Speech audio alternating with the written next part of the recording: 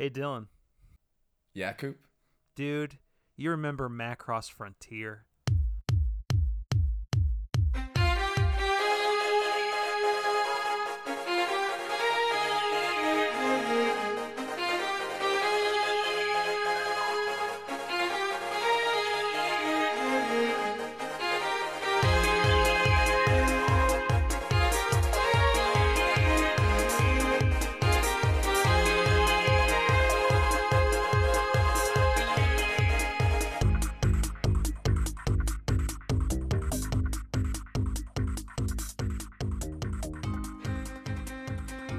A decent amount of it, but like, oh boy, was there something I completely forgot about that we're gonna talk about. Yeah, I remembered it, but I might have, if we're talking about the same thing, it kind I of, think we are.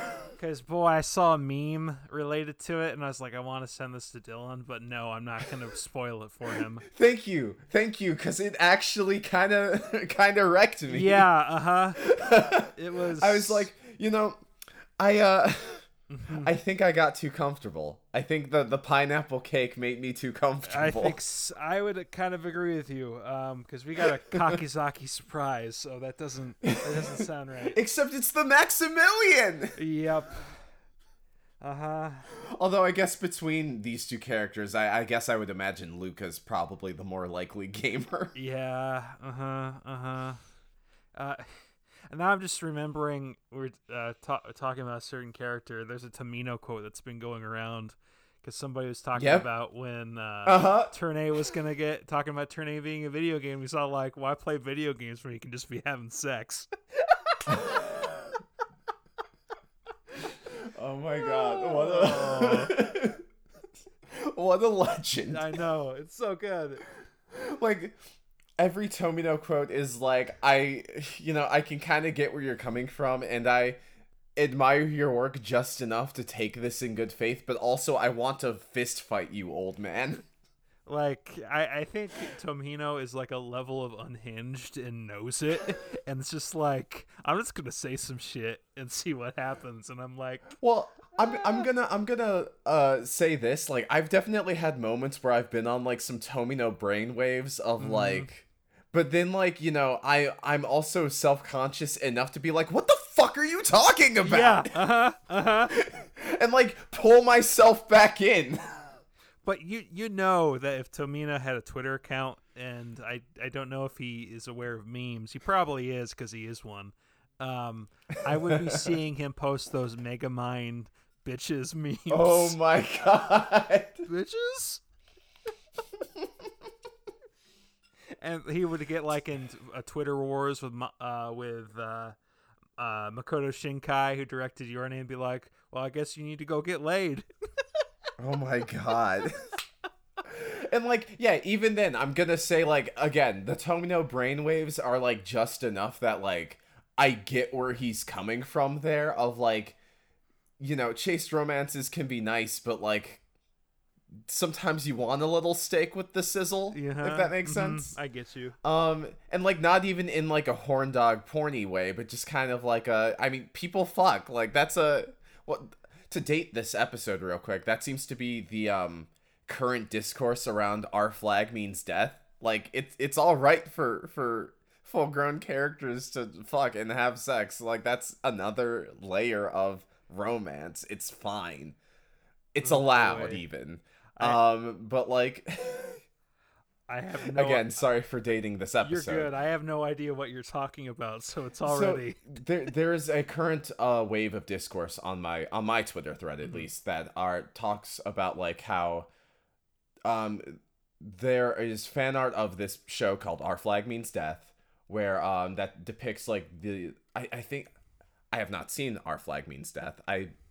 It is my understanding that it is about a ship of gay pirates. And there's fan art depicting the characters in intimate relationships.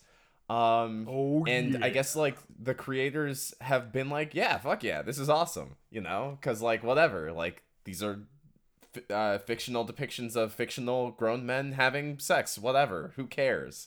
But like there's a wave of people who are like, this makes me uncomfortable, and like, why are you like, you cannot depict gay people having sex. And I am not part, because this is like a conversation that is happening within the gay community, so I don't want to speak too much on this. Like, that is a whole separate topic, but I can understand the frustrations of, this is an adult work for adults.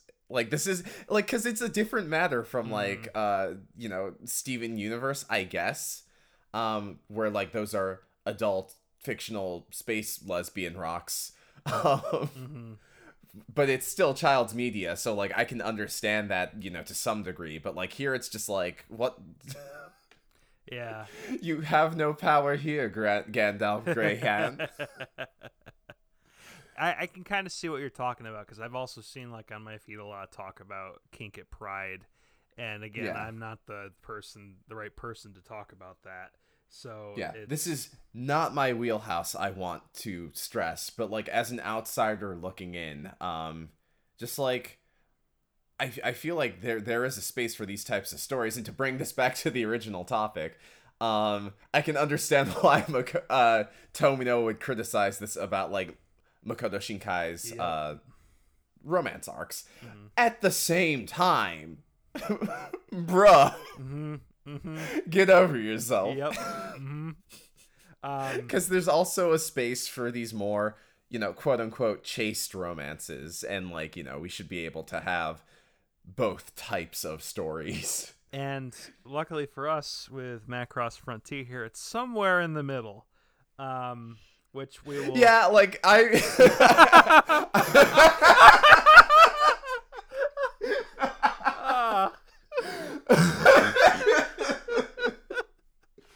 Oh boy, we have a lot to talk about this episode.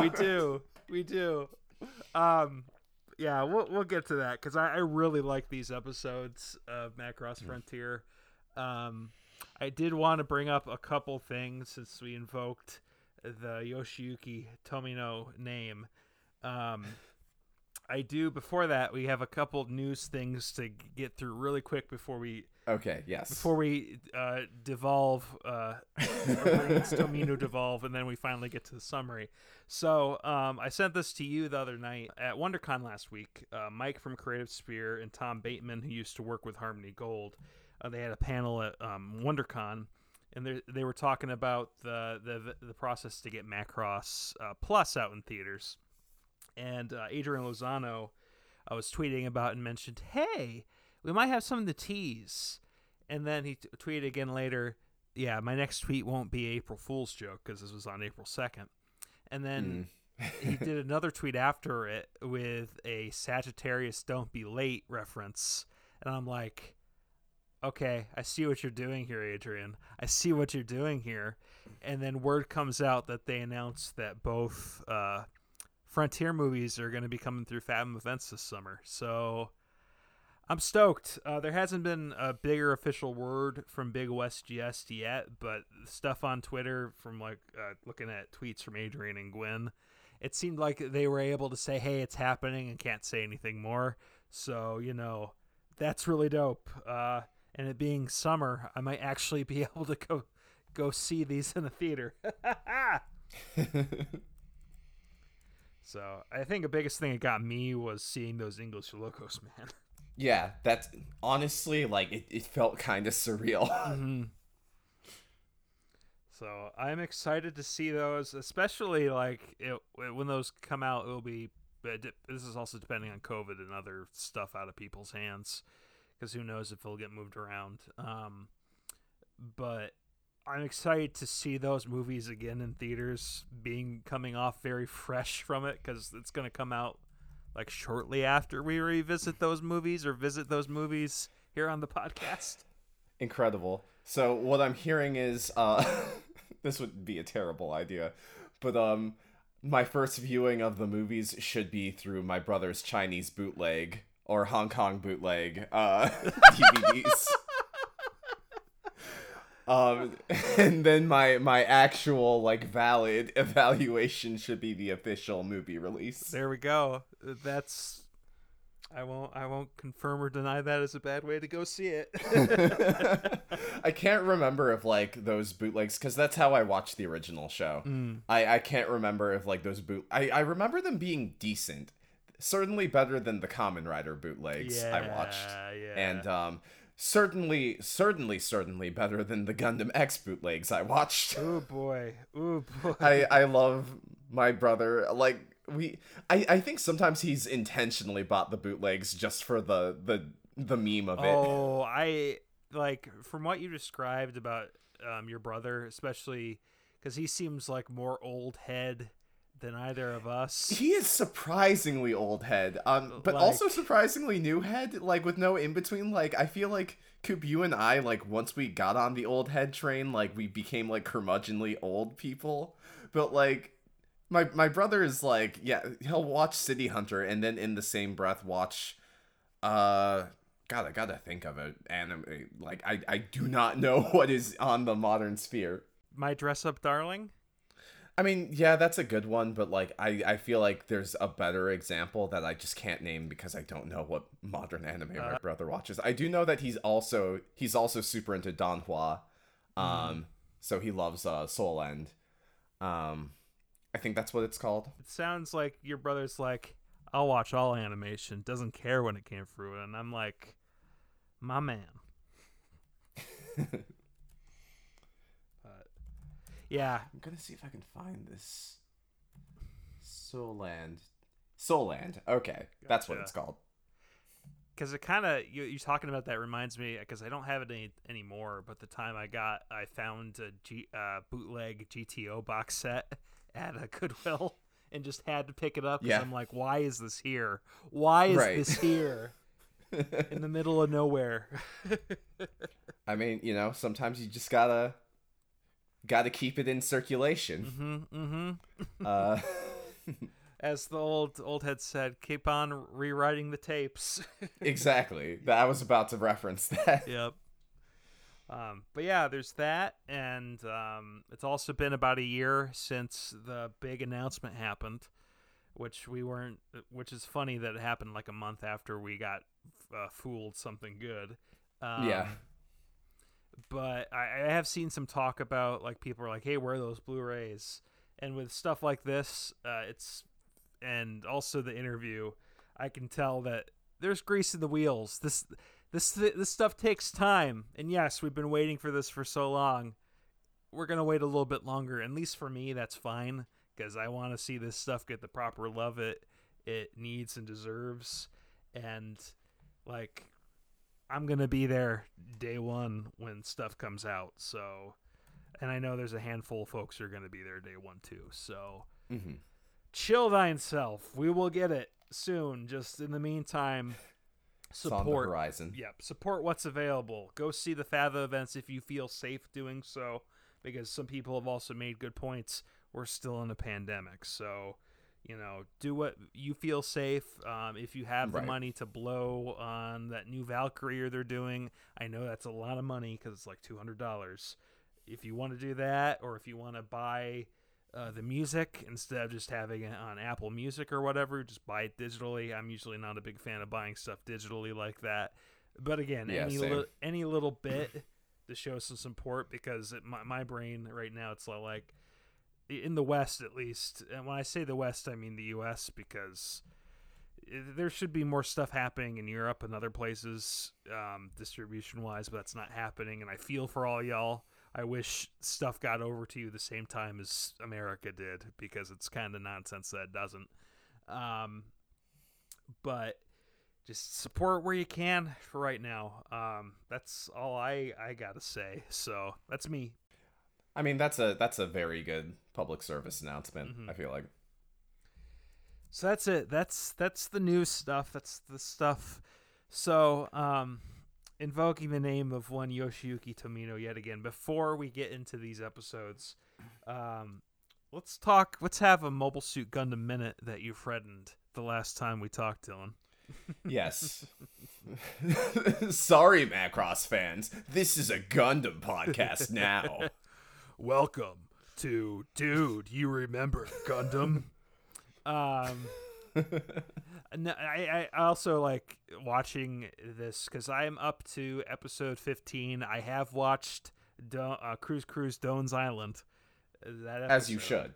I mean, like, is it a little jank? Yeah, but it's harmless. I was the Giant Robot FM guys invited me to talk some news with them last night, and they asked me about it, and I was like, it's no different or worse animation than the rest of the series. Like, there's whole shots where the Gundam is hilariously off model in episodes. I don't know if I would agree with that necessarily, but like I do think like as age has like affected Gundam, it like Cruise Doan's Island is far less egregious than it might have been when it originally aired. Because I like the episode. I think it's one of the better episodes in trying to humanize some of the Zeon soldiers, and I'm not defending them because Zeon soldiers have especially like the Zombies, have a tendency, oddly, by the Western fan base to be a little overly romanticized. Which yeah. So but like the average Zeon grunts, I think. Honestly, there's a lot of like Zeon grunts and extras that like are just super fucking endearing in the original show. Yeah, because I enjoy them. Because with the white base, because we were talking about this when we revisit Macross, you mentioned how like they're so scrambled on the Macross when things first happen, and they're all professionals. In this case, nobody knows what's going on at all, because like the first 5 episodes are all like, I guess we should go to this base. I don't know what's going on here. Some Zeon loser just blew up some stuff because he wanted to be a hero, which for me, I really enjoy that from like coming back to it because the pacing is so much better in the show than the trilogy. Oh my god. Well, yeah, I think for a lot of people the issue is that the pacing is like very slow. It's not a bingeable show, I don't think. No, it definitely wears on you after a bit. I can say that. But like I think when you kind of take each episode as its own thing, like this is the Gundam event of the week. And I feel like that's a mentality that's like you really have to like kind of unlearn like basically a decade of like Netflix style binging practices. Like you really got to kind of unprogram that and be like, all right, I'm taking each episode as its own kind of thing. These episodes are like very tightly written and structured. Yeah. Like I would argue more so than Zeta Gundam. I'll be interested to see how that folds on out, because I thought that the first episodes of Zeta were really strong and just getting right to the point. Because for me, go ahead. Oh yeah, sorry, go ahead. I'll let you talk. Because I felt like the engine on MSG needed to like warm up a little bit. Like it starts on a great note, but it took me like maybe till about episode 8 to fully get into it. So this is my perspective on Mobile Suit Gundam versus Zeta Gundam. I think Mobile Suit Gundam does kind of need to take a while, but I feel like that's more like you kind of have to like get into the world and become attached to the characters, and like once you kind of realize who each character is and what their deal is and like how they kind of relate to one another, going back to those initial like 8 episodes, it's actually surprisingly easy. And so like the plot twist of like your first viewing of Mobile Suit Gundam is that like, oh, these episodes were always good, I just kind of had to warm up to it first. I could see that. Because like I don't think anything about the episodes structurally changes. I don't think anything about like the plot, the pacing, I don't think any of that actually changes. It's just kind of like you have to attune to its rhythm. Whereas in Zeta Gundam, I think like the rhythm starts out a lot more fast-paced and something that grabs your attention a lot more, but then it settles kind of into that old Gundam pacing.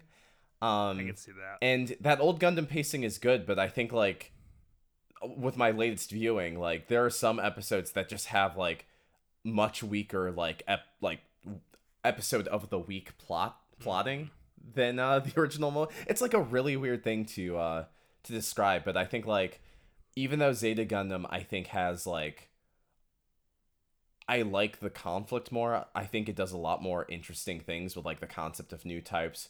To a limited extent, I think some of the gender discussion is a little bit more interesting. But when I say that, I mean that like entirely with Camille. And don't talk to me about Rekawa. Don't talk to me about Rosamia. Don't talk to me about Fa. Don't talk like. What about Tomino and writing women?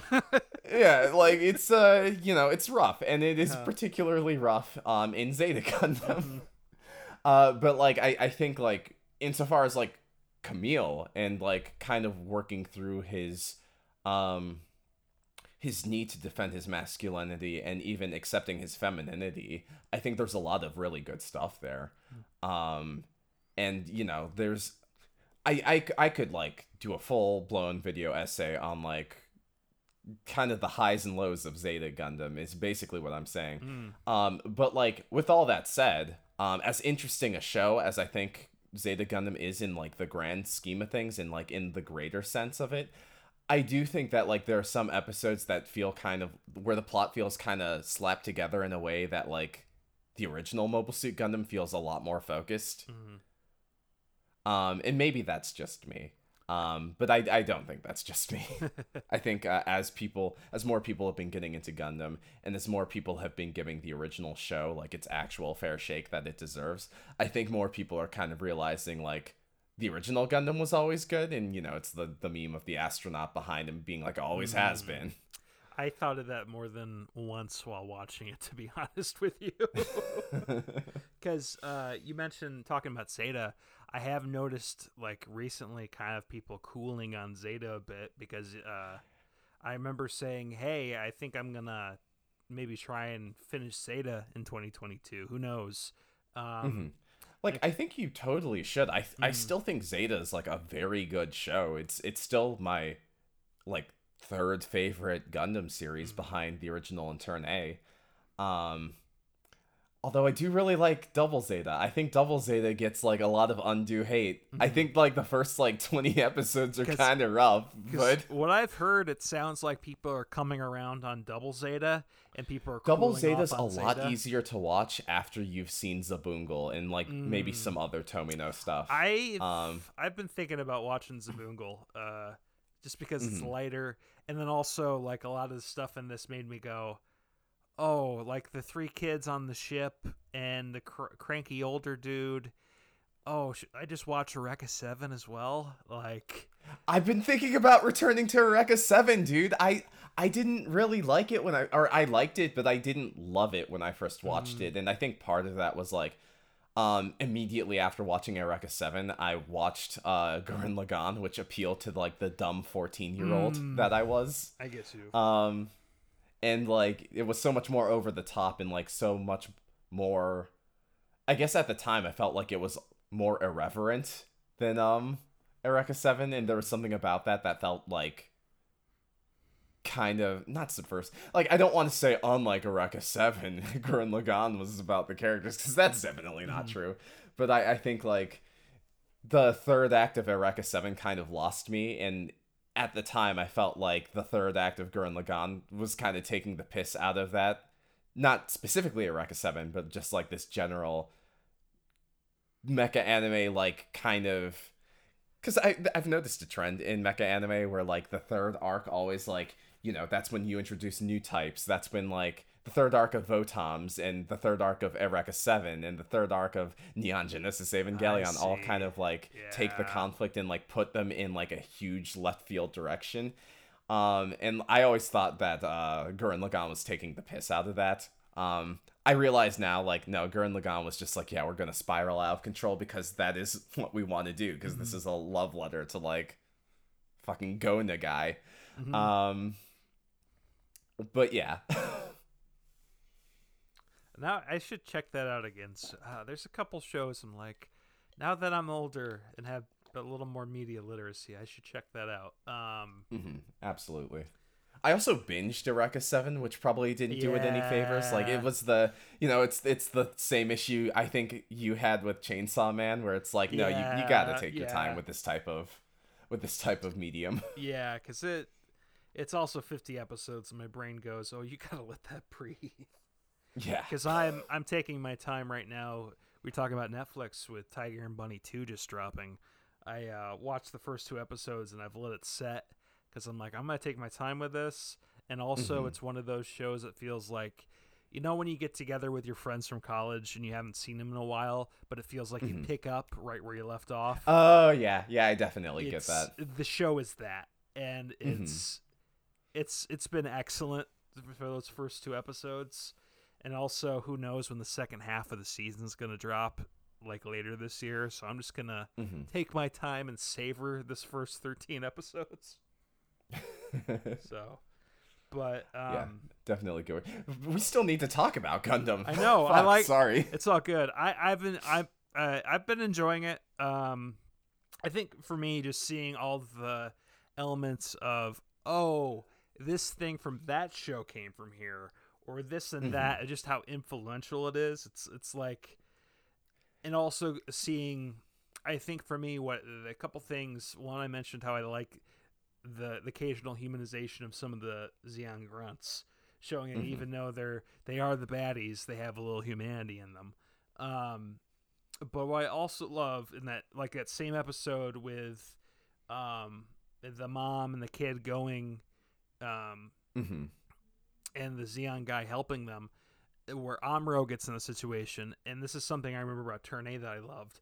Those episodes where you don't want the Gundam to be involved. It's almost like a horror movie. You don't want the comedy of errors to continue at all. And you're so clenched, hoping, oh God, just Amuro, you just stay hidden. You shouldn't have been here to begin with. And then things turn out okay at the end, but you're like, oh my God, I see how bad this could have gone. Because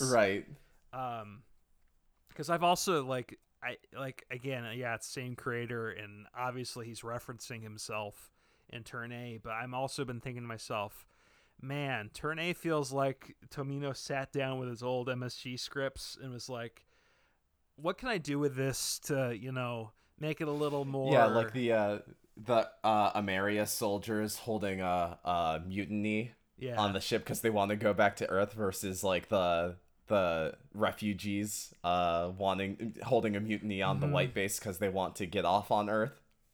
And I also think in the moments, like there's way more humanizing moments for everybody in Turn A, because again, I can't get out the moment, and we've talked about this before, where Diana is washing the bloody sheets at the field hospital, and Loran comes in and uses the hand of a Gundam like a washing machine. Like, like those, or the episode with the cow they're trying to transport, or the woman we find out that is Keith's grandmother-in-law. Like those, like just those little episodes, and you see glints of those moments in MSG, then I'm like, I like this, and I see how the creative spark in Tomino's mind went, okay, this is my first try at doing this. And he's done a couple other shows where he probably did things similarly before that, but it's like he took the time with each individual show to get better and better at it. Because if Tomino said I'm out of the industry after Turn A, I think that would have been the best note for him to leave on possible, because that show is fucking amazing. I'm still excited to watch. Actually, I've heard really good things about Overman King Gainer. I want to see that too. King Gainer, rather. Because I asked Russell about it because I was looking at the DVDs, and he's like, don't pay that much for them. Don't pay that much for them. And I'm like, that's also fair. I won't. Overman King Gainer, I've heard is really good, and I still want to watch G-Reco, because I think if the movies, them releasing 4 and 5 simultaneously makes me a little nervous. Yeah. But I'm really hoping that they stick the landing, and I'm excited to see them, because and it might be a case too of, with COVID and all that, they probably would just decide to work on both of them at the same time when they had the work done, or something like that. That's also fair. I do think that you know, for as much as of a weirdo Tomino can be, I do think he has a genuine love and admiration for the youth of today, and that's what G Reco strikes me as. Mm-hmm. Like even when like the kids are messy and the kids maybe say things that like are act against their best interests, like they do still have like their own perspective, and everything I've heard about G Reco, everything I understand about G Reco seems to point in that direction. And I don't know. I feel like if my vision of what G Reco is turns out to be like the vision Tomino it has like successfully created in these movies, I'm gonna be very happy because I think like even if it's not as good as Turn A, I think it'll still be like kind of the best way he could leave the industry, if that makes sense. I agree with you on that. And I'm excited to see those movies as well because I hear from Tom Aznable and other folks that those movies really clean up the G Reco story a good bit. Yeah. Which I'm cool with watching something Tomino-esque that is incomprehensible almost like Wings of Reen. But I do like the idea of checking out that story kind of in a more cleaned up way, so with the message a little more sharpened. Alrighty. Any more Gundam things on your end before we hop into this summary? Let me think. Let's see. I mean, I've been going through the original Gundam because I haven't watched it since college, and that's been about 6 years now. But I've been going through it like very slowly, like it's a show I like to put on when I'm doing my laundry or whatever. So it's been a lot slower, but like I guess like because I've been taking my time with it, I really do think the finer details show themselves a little bit more.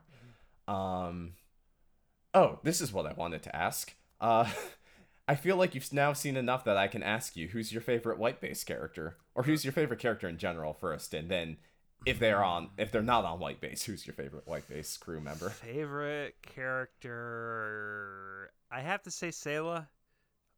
That's fair. I love Sayla. She's just like there's stuff going on, like it's like they're paying it up pretty obviously with her and Char.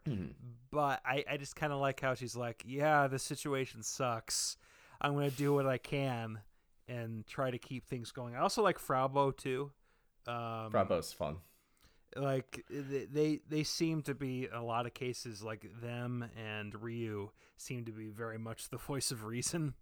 With my rewatch, I was actually kind of surprised with how much I like Ryu, because like I remember liking him, but I also remember there being just kind of a I don't even know, but like kind of coming back to it, I'm like, wait, no, Ryu's fucking awesome. Oh my god, I love this guy. I think my favorite character is actually Mirai. I'm a Mirai stan. Oh yeah, she's great too. She's great. And I think she gets done a little dirty. I don't need to talk around spoilers. You've seen movie 3. Yeah. With the slugger business is like, oh god, tugging the collar. Good for him. No. But I think ignoring that,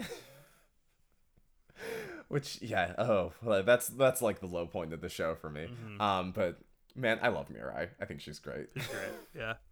Because I can't. You mentioned Mirai, and I can't help but think about Bright, and you see how like he gets thrown into middle management right away, and he's like, I don't know, I'm just gonna be forceful right away because I can only double down, and I'm like, part of me kind of gets that, but at the same time, like, you're commanding literal children around, dude.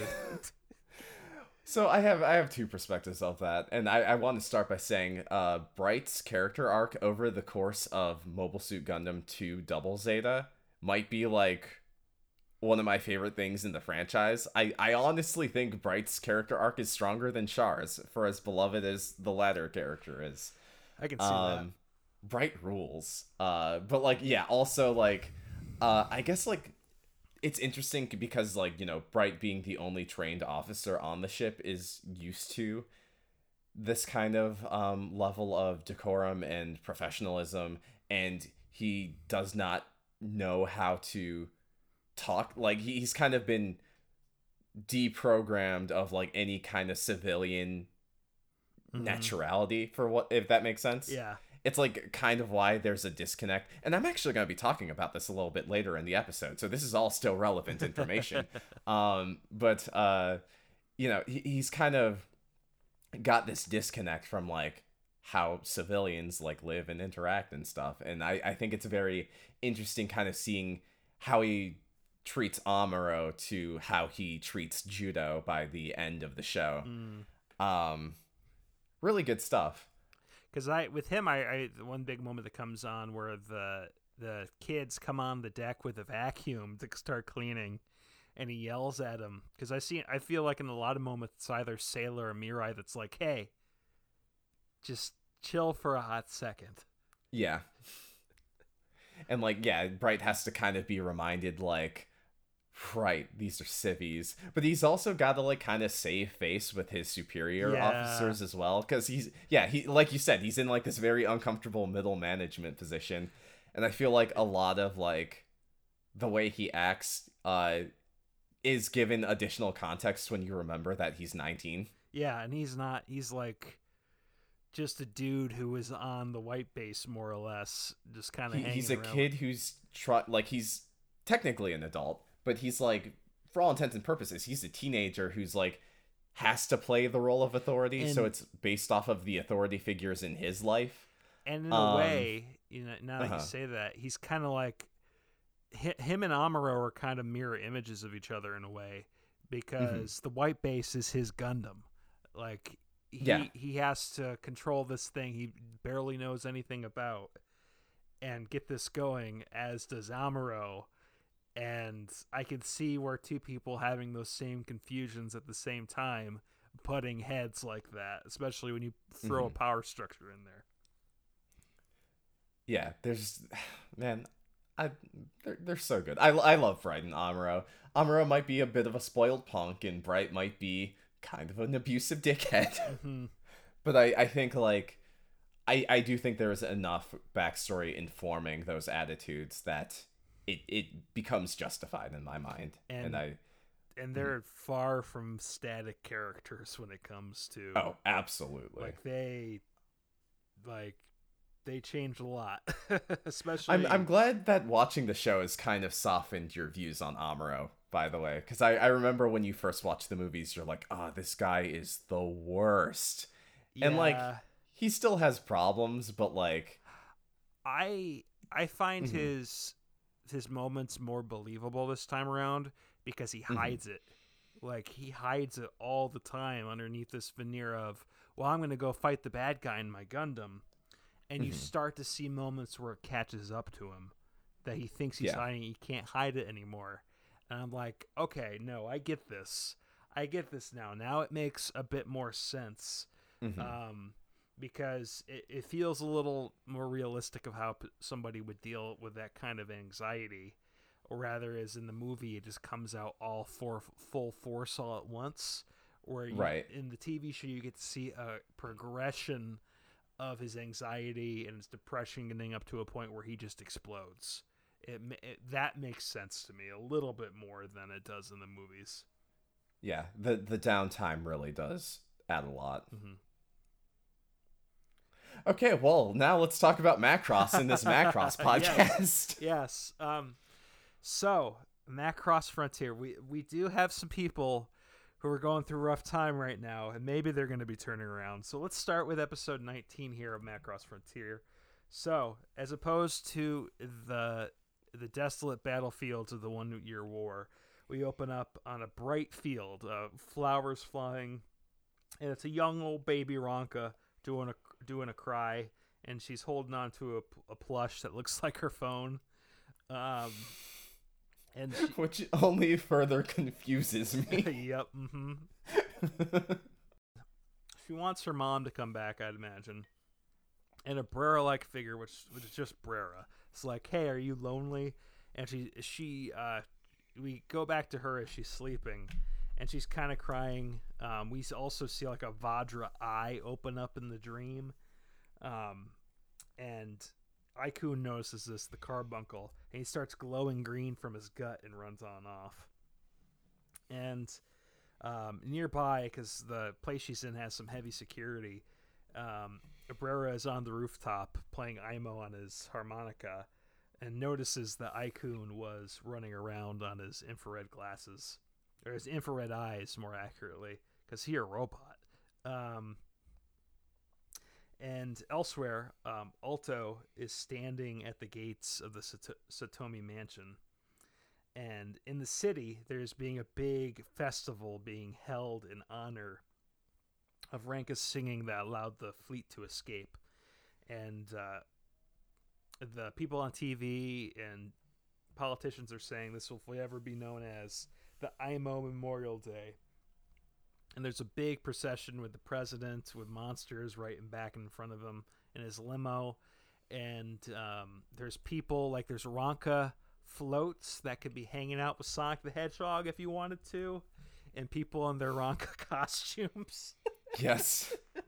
Like, I at first I was like, oh, like, someone has the same hair color as Ronka. That's cool. And then I'm like, oh, wait, she's wearing a Ronka wig. Yeah. It's good. But we soon find out that Ronka is missing from it. She's not sitting next to the president of the limo she's supposed to be. And he wants to make sure that she's around for the concert later in the day. Ranka is actually, she's Clark Kenting it, wearing some glasses and running around town looking for Aikun.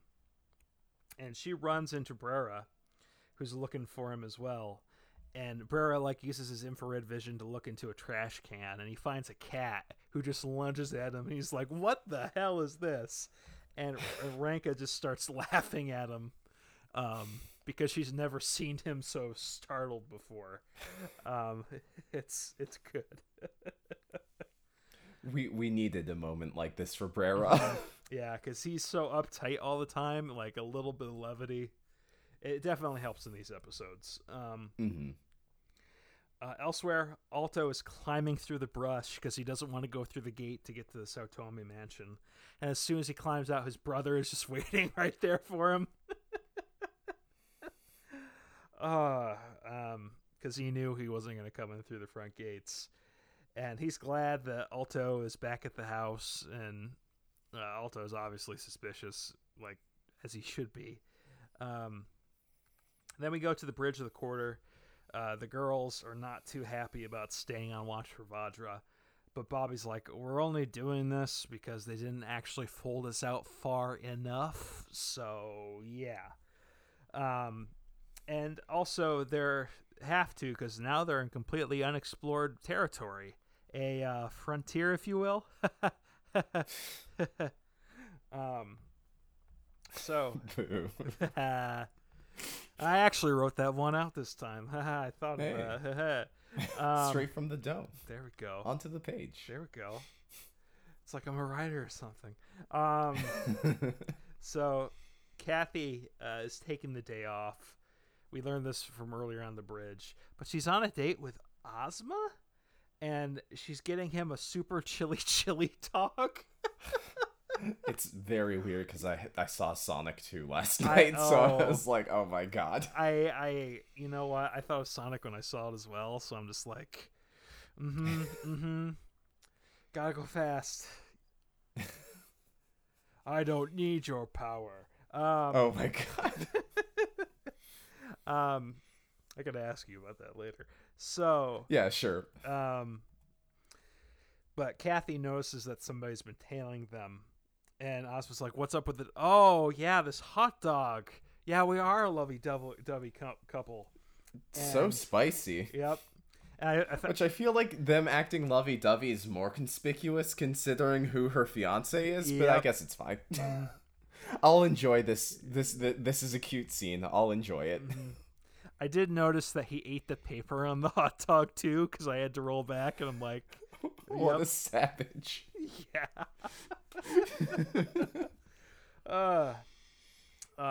And then we see like a montage of Ranka and Brera are walking through town looking for Aikun. And we got all these great backgrounds that are obviously from San Francisco. Like, the background artists did some awesome work.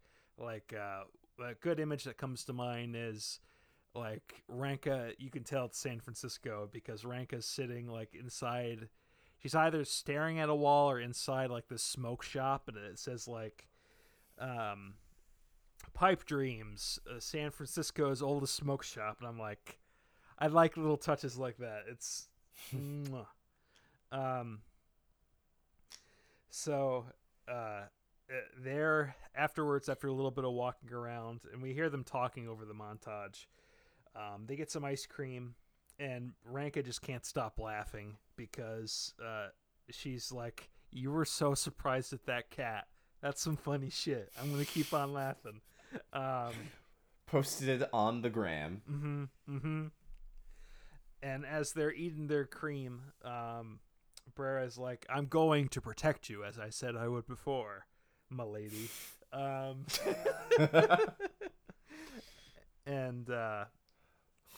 nearby, because they're about to walk off and go looking for him again, Mike and Clan are actually right in the same area, and they're watching some seals that are just kind of hanging out, which is awesome. I like that a lot.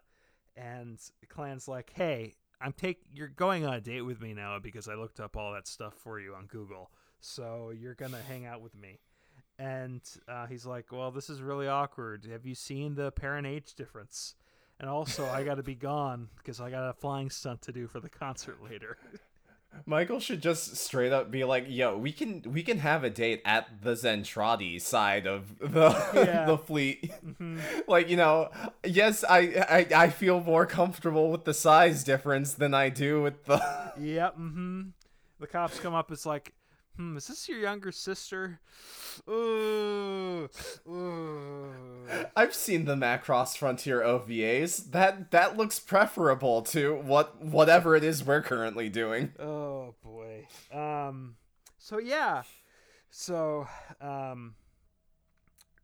Clan is like, as they're standing there looking at the seals, Clan wonders if Alto actually went to go see Cheryl, and Mike's like, yeah, he got off his ass and did it. And they both kind of talk about how he's a bit indecisive. But Clan's like, at least he's better than some dude I know who flirts with everybody. And Mike's like, yeah, you're right.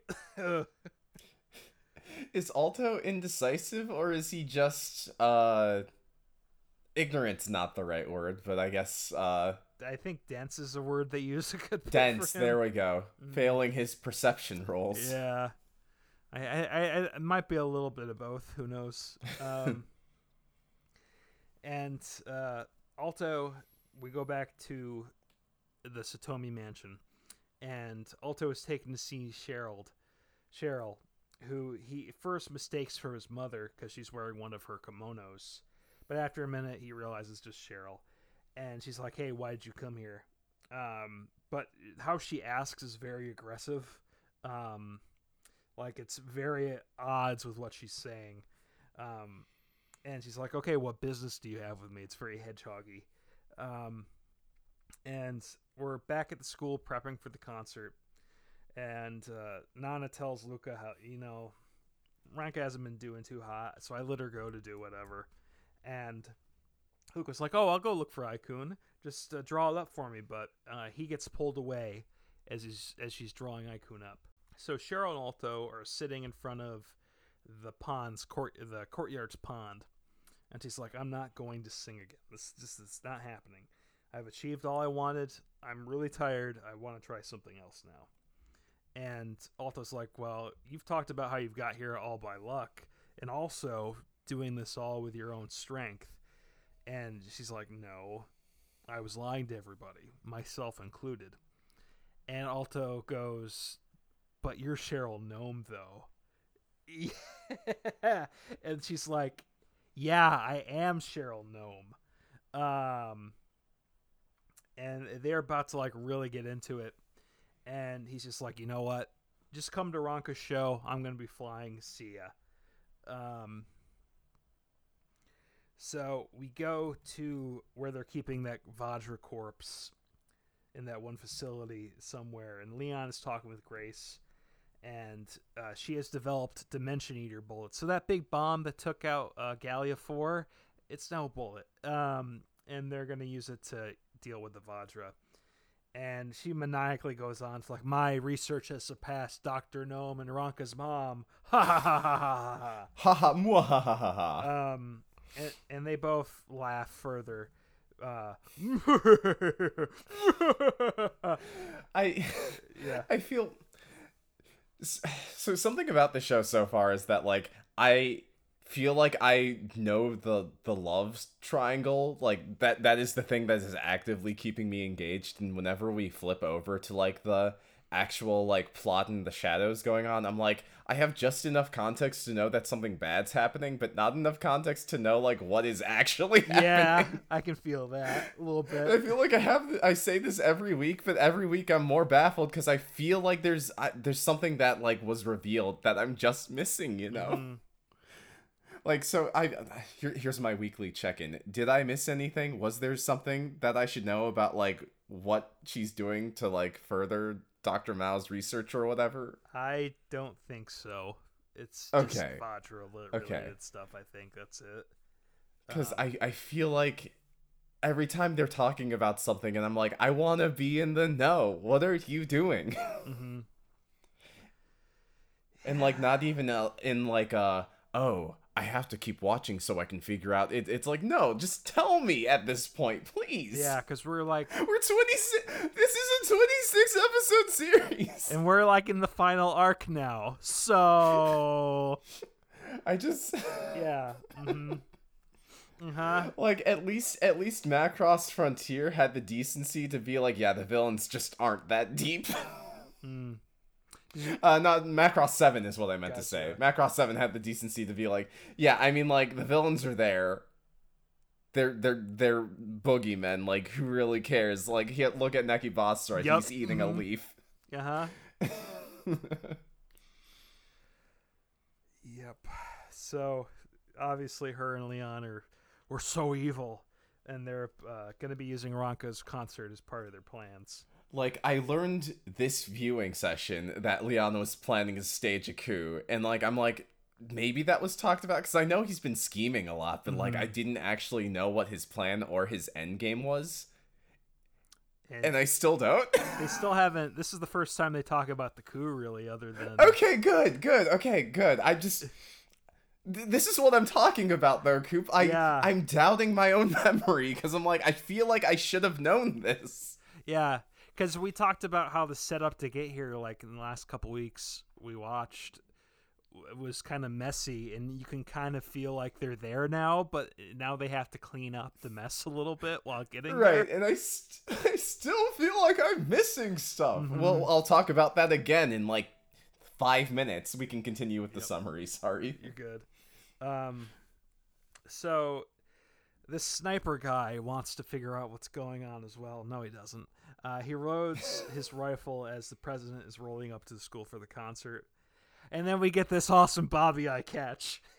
It's like, again, I texted you, I spat out my drink when that happened. I love Bobby. It's so good. That's the end of that statement. He just says, like, he just does this massive grunt, and it's so good.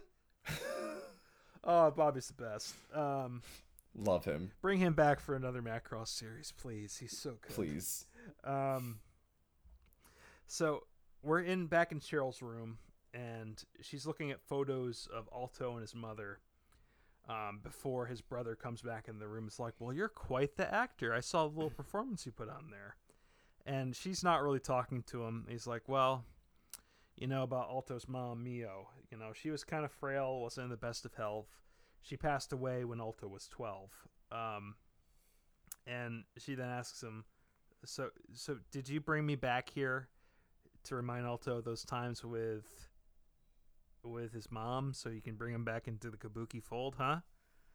And his expression's like kinda not, and she's like, no.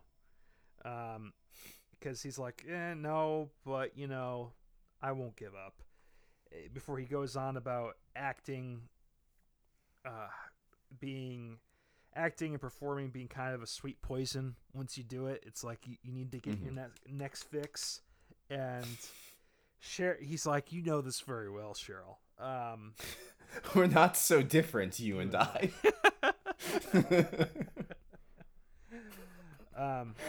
Alto's brother's the villain of Macross Frontier.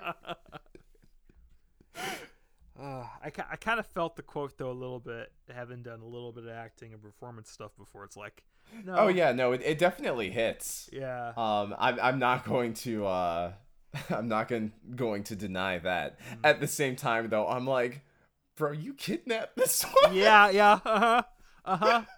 Because like, especially you can see he was using, because especially when Alto thought, oh, you're my mom at first, I'm just like, oh, you're two manipulate, mansplain male wife. Yep. Because he's like, oh, these two women who had frail health that are important in my brother's life. How can I manipulate him to bring him back into Kabuki? Huh. Get out of here. Yep. Oh, brother. So yeah. Like, man, I see what you have to say and I appreciate it, but also get the fuck out of here. What's that hard drive article? Maybe it was an Onion article, but it's like heartbreaking. The worst person you know made a good point. That's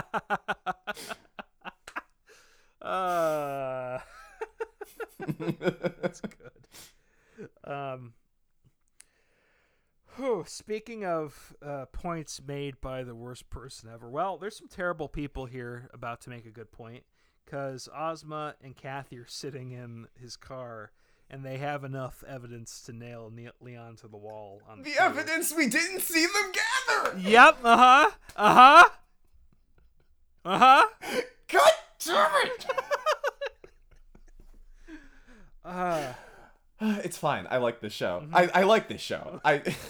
It sounds I'm not saying that to, like, it sounds like I'm convincing myself, but no, I do like this show, but like, goddamn, does this, I'm calling it the B plot. This is the main plot. Yeah. This is the conflict.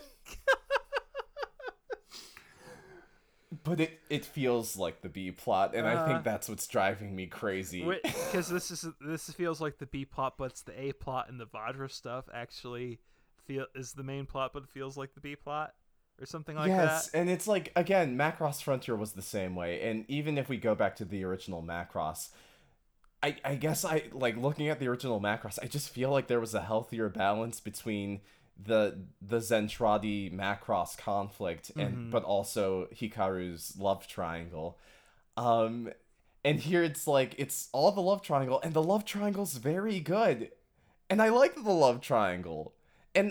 But like everything else is like, okay, there's a lot of intrigue going here, but like not only does it feel like a lot of it is getting like explained in like with the snap of someone snapping their fingers. I also feel like I didn't see the moment when the finger snapped, and I just have to take it for granted that it happened. It's like in some moments there's been like some light stuff, but most of this is just like, oh, here's what happened. What? Can you build this up a little bit? 50 episodes would have, like, not even 50, like 36 episodes would have done this show so many favors. Again, which makes me excited to revisit those movies because they tighten that up a good bit. But let's go to the park, Dylan, because Brera and Ranker are there, and they have no luck finding Aikun. And she's like, well, you kind of feel like an older brother to me, she says. And he's like, do you have a little sister? And he's like, well, I don't really remember anything. And she's like, I don't remember anything either. That's great. And he says, so why do you sing? And she's like, I guess I like it. And she isn't as peppy as I am because she's kind of sounding down. Because she's like, you haven't really sound happy at all recently or while singing. Like, again, I'm going to ask you, who do you sing for and all that? And she remembers her first encounter with Alto at the park, before realizing, oh, I don't sing for everybody like I say I do. I sing for this one guy with the blue hair. So we go to the concert, and she's singing Interstellar Flight at the school, and the boys take off to do their flying routine. And they're people in Vajra cosplay. Vajra and Valkyrie cosplay. That's what it was. It didn't click for me until just now. Mm-hmm. Uh-huh. I was trying to figure out what those helmets were, and okay, all right. It took me a second to realize it too, because I had to go back and like, oh, that's what it is. Okay. Mm-hmm. I thought you were just dressed up like a dragon just cuz. Okay. I thought you were all just weirdos. Yeah, a little bit. So as they're flying, the boys kind of talk a little bit, and Mike mentions to Alto, it's like, Ronka's on point today. And Alto's like, hey, we got to be on point too. And then Mike tells Lucas, like, we got to be a team. Don't be doing anything behind our backs. I see what you're doing here, television show. And they all fly off. As to himself, Alto's like, I hope you see me, Cheryl. Watch me. And then we get to a really cute moment where they're all flying during the song, and they make a big heart in the sky. It sits Rank over top of it, and he makes the arrow that goes through it. It's a really good little scene. With disastrous consequences. Yep. Mm-hmm. And for, I guess, Drenka... I guess she takes it as a confession. Maybe not a confession, but like it kind of reminds her of her affection for Alto, and it's like, all right, this is me. This is a sign that I got to make my move. Because she's like, yep, I know who I'm dating. Meanwhile, Cheryl's watching from the shadows, and she's kind of crying a bit because I think she might have gotten the same impression. But Clan's there and keeps her from running away. And Ranka changes and starts singing a different song. But hey, Dylan, one of those Vajra cosplayers, they look a little weird. They look a little wide.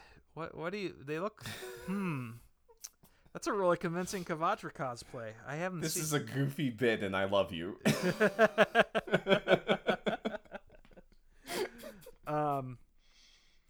So, Alto and Mike didn't notice the cosplayer. The really impressive costume. They're gonna win at their local anime con.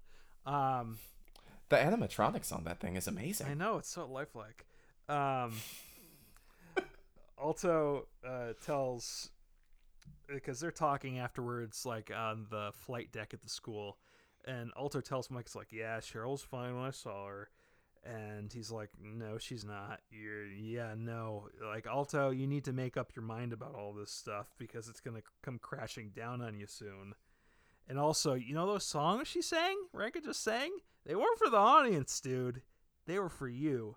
And they get into it, and Mike almost lets it slip that about Cheryl's condition. Mm-hmm. And Alto's like, what are you talking about? Grabs him by the collar. But he's not going to budge. And Alto's like, you're a hypocrite. You're like, a playboy's telling me about relationships. And Mike's like, yeah, you're right. I'm a coward. Especially in our line of work, you never know when somebody's going to go. And all my relationships have been superficial because I'm a pilot. I'm scared of being committed because, I could die. God, it would really suck if, like, he ever committed. Yeah. That would just be a huge death flag, wouldn't it? Yeah, it would be. Yeah. Just start lining up the pineapples. Good thing he's keeping it safe. Yeah, good thing he's playing it safe, No. He hasn't talked about his little cousin's favorite music box either, so I think he's fine. So they're about to talk a little bit further, but Cheryl surprises them with Clan nearby too. And Mike and Clan are like, we're just going to go. You two talk. And then on the edge of the stage, Lucas sees Nana's drawing of Aiku and realizes, oh shit, that is a Vajra larva. Oh, damn. And then we get to, it looks like, because we've seen this bowels of the ship before, this weird oozing mass.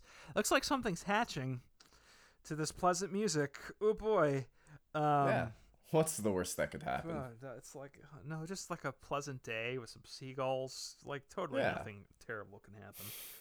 And Ozma and Kathy lay down the evidence in front of Leon's face, like, "Hey, we know what you're doing," but he's like, "Oh, you're too late." And the sniper takes aim as Ronka is finished and she's running up the stairs to meet Alto.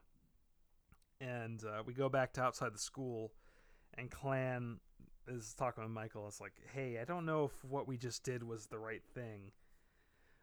But he's like, it probably was. Everybody needs somebody. And Aranka is like confident that she's going to confess, but she runs into Alto and Cheryl hugging on the roof as the first opening theme, Triangular, plays. And what? And that's episode 19. I think that would so I will say I do admire the show's tendency to play with whatever song plays over the credits. And using the reprisal of the first theme in this moment was fucking great. Yeah, I agree. So the whole song's about hey, who are you gonna pick in this love triangle, fucko? Yeah. Very good.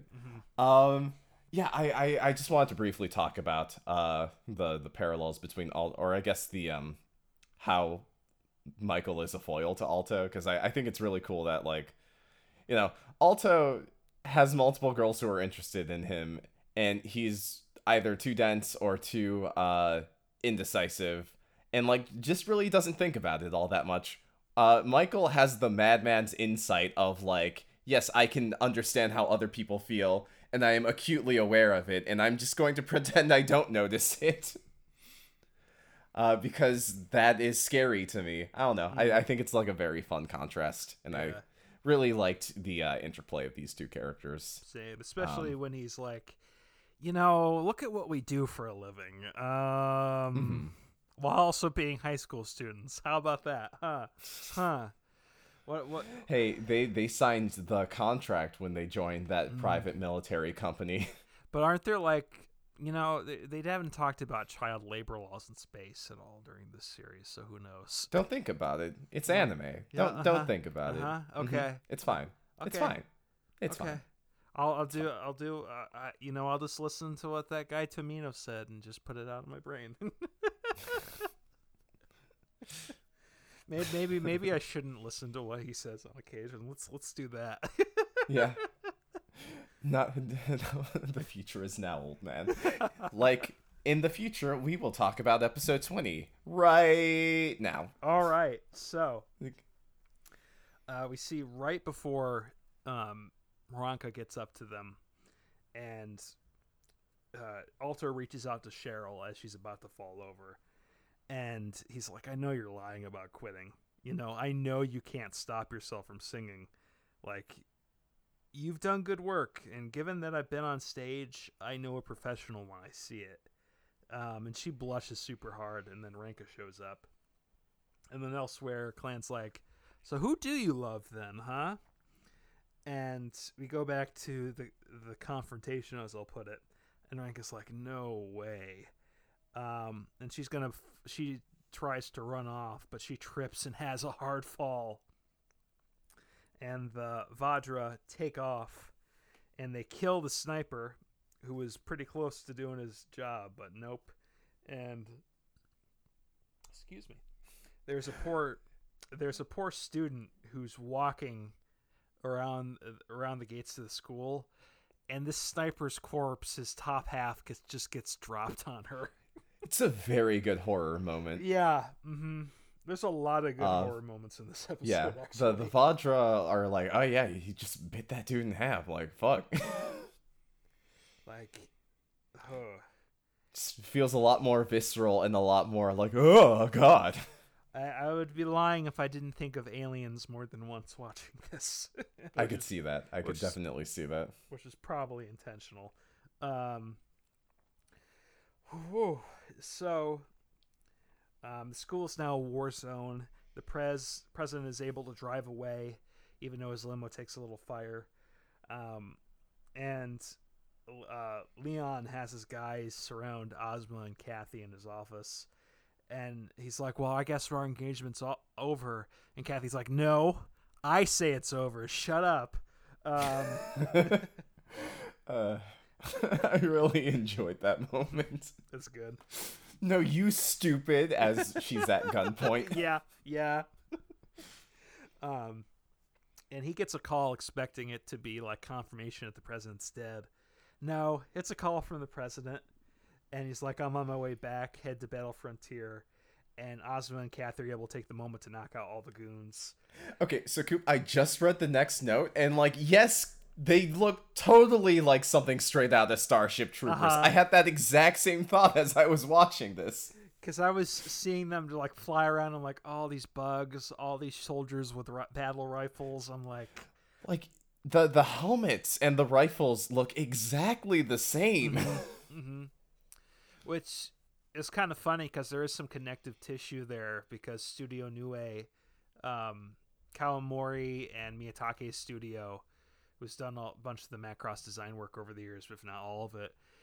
They designed a powered suit from the novel version of Starship Troopers way back in the day, and there was an animated short of it.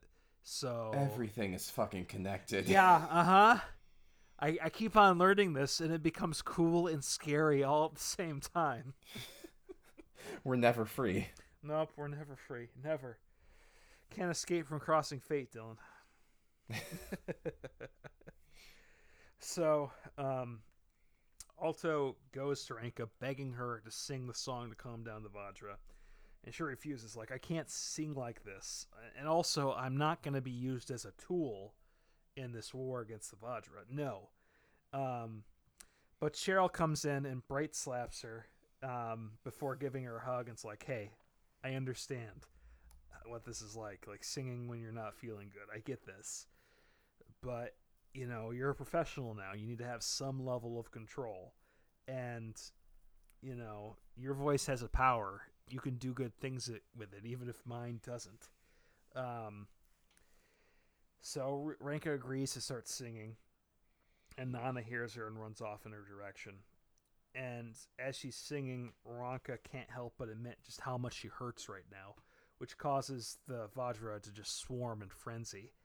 And Grace is watching on like, yes, and a swarm of like a locust, the Vajra surround the city. And while seeing the fighting, Ozma's having flashbacks to the loss of the 117th, Ranka's colony. And Leon confirms with Grace that this wasn't her. And he's like, I'm going to sort this out myself. So we get back on the quarter, and they get word that the Vajra, tons of them, are folding in outside the colony. And back inside the ships, the skies are dyed red when the Vajra is flying everywhere. And Luca takes a guess that the particular island they're on is where the Vajra have been breeding, in particular, like the main island. And they plan to head to the SMS base. And Nana, let me see here. Nana says something about doing her best for Ranka with everything that's happened. But Luca's like, you know, I think we could use an amplifier and have your singing maybe work better or something like that. And the battle continues, and the Destroids that are walking around are overtaken by the Vajra, and a stray blast from one of them shoots down the middle of where everybody's hanging out, separating Cheryl and Nana from Ranka and the rest of the boys. And Nana's hurt pretty bad from it. And Cheryl tells them to run off, head to the base, get the weapons. And when questioned, Cheryl's like, do you know who I am? Hell yeah. Bringing it back. Yeah, uh-huh. So Ranka is still in shock as everybody runs off. Alto grabs her hands like, oh, this hand's warm. It reminds me of somebody else's. Thinking of Brera, obviously, back in the we're baby days. What? No, that can't be Brera. Oh, huh? What? Not at all. Nah. So as the battle continues in space, ships are popping like balloons as the Quarter is trying to defend the fleet. Brera is looking for Ranka in the city, but Grace is like, no, get in your Valkyrie, get out of here. And she's pretty confident that Ranka will be unharmed, being the little queen and all that. And she tells Brera, it's like, I'm going to force you to. I'm going to dummy plug your ass if you don't listen to me. So he does. And he like mentally links with his VF-27 and sends it out. Dummy plug your ass sounds like a euphemism. Yeah, it kind of does. I'm sorry, I just needed you to know that. I'm now thinking of how you could like make memes of it. Like, my God, my brain just went, dummy plug that ass.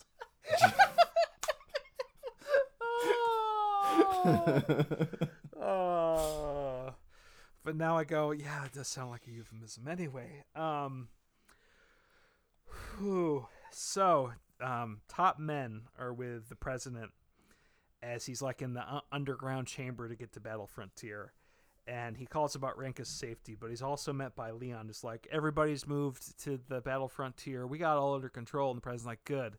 And then Leon and his boys open fire on him and kill him. So yeah, oh boy. And getting to the SMS offices, Mike finds a dead non-military personnel sitting there who's been caught up in the fighting, and he's pretty shaken by this. And Clan's like, "Hey, get a grip. We gotta do something. Luca, you get the manifest of the weapons. Oh, okay. So we have some EX gears and some Valkyrie stuff. Good. I have a plan. We can make this work." And back in the secret passage, Ozma and Kathy find the president's body. Obviously, when she calls out for her dad, you can tell it hits. So Clan is preparing. She's getting ready to micronize, and so she's undressing. Yeah, and she asks Mike, like, "Hey, you got to answer my question right now before I hop into the tube here." And he's like, I'm not sure anymore. And she's like, yeah, you are a coward, and punches him, and before saying, hey, I do love you, and I'm telling you because you look at the situation we're in. And she's like, I feel kind of the same way you do. I'm scared to say this because I'm scared I'm going to die. And then she runs off. And Alto runs after her, providing cover, and Mike's right in front of them. And then we go back to the shelters, and she's sitting there with Nana, and she's hearing people worry about Ranka and losing confidence and everything. They're worried this is the end. And she also hears specifically Canaria's husband and her son. They're worried in particular, that, hey, your mom's going to get this for us. We're going to be fine. And then she thinks of the words Alto said about how she brings hope to people with her singing. And she takes a gaze at her earring. It's like, can I still do this? Can what I say actually still reach people? And she resolves herself saying, if Ranka supposedly is a songstress of hope, I'm going to sing for people in the midst of despair. And she refastens her earring and starts singing Diamond Crevasse. And Elmo's here in the in the chamber. I was happy to see him. Me too. Because he peps up, and the people in the chamber start to calm down a little bit, and the fighting rages on in space. And we see Canaria fighting in her monster, and also grasping of the picture of her and her son. And then you have, because this is also kind of a montage now, Kathy is grieving for the death of her father while she's balled up in Ozma's arms. And we get back to the micronizing chamber, and Clan is getting big, and Luca's setting up the fold gear for Ranka to be able to sing. And the boys are continuing to cover them. And Alto and Mike are like guarding this one specific door, and he tells Alto, if you really love somebody, you better risk your life for them. And a swarm of the Vajra break into the room from behind, And Mike runs to protect the pod from further attack because it's been dented a little bit. But he gets skewered by Avadra and loses what he has left in him to kill it. And he might have survived, but the blast in the room opens up the vacuum of space. And he gets sucked out. But before this, he says, Clan, I love you. And he gets thrown out, and the wall reseals just before Alto can get to him. Oh, it's fucked up. Yeah. They got me. I'm not gonna lie. Yeah, that hurts. Damn. Yeah, because I feel like it's been a while. Like, Macross Frontier got me too comfortable. Yeah. So let me finish this up really quick. Okay. Because Cheryl's in the shelter, and she cries a little bit, and that tear turns into a sparkling in space before it turns to black. And then after the credits, we see a shot of Michael's glasses all cracked just sitting there. And that is, I'm going to tell you right now, there's a version of that was that meme I was referencing, that somebody was Mecha Images with music playing that song over a pair of cracked glasses. And I'm like, oh, dude, you didn't have to do that. You didn't have to randomly assault me with that brutal ass death. And it's now even more brutal that I fully remember it now. Damn. It's like, I guess, because Kakizaki's one thing. It's like, he's around, and like, he's kind of a nice character, but you don't really get too attached to him.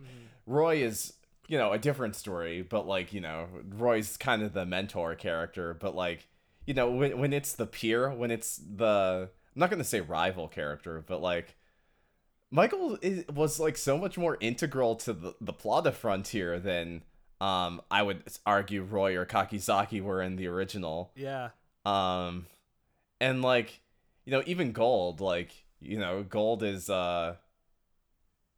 it's kind of a redemptive death, is the way it's played. Here it's just like, oh man, this guy didn't need to die. Yeah, because even the deaths in 7 and 0 are kind of not.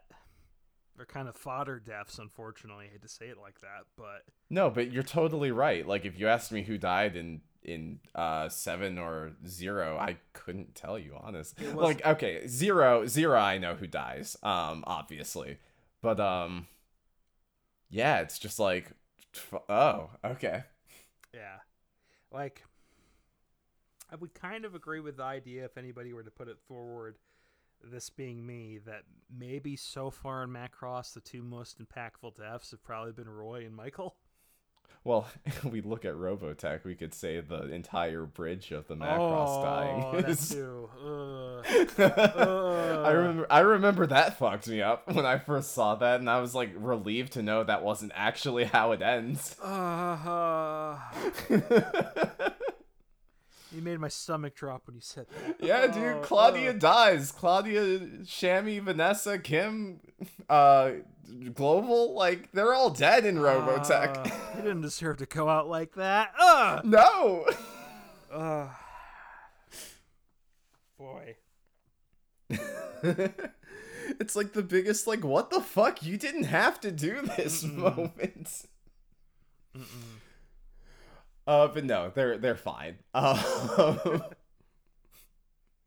Unlike Michael. Yeah. Also, I guess to call back to the beginning. Yeah. That whole thing about like, yeah, maybe like it's okay for moments of intimacy to be shown.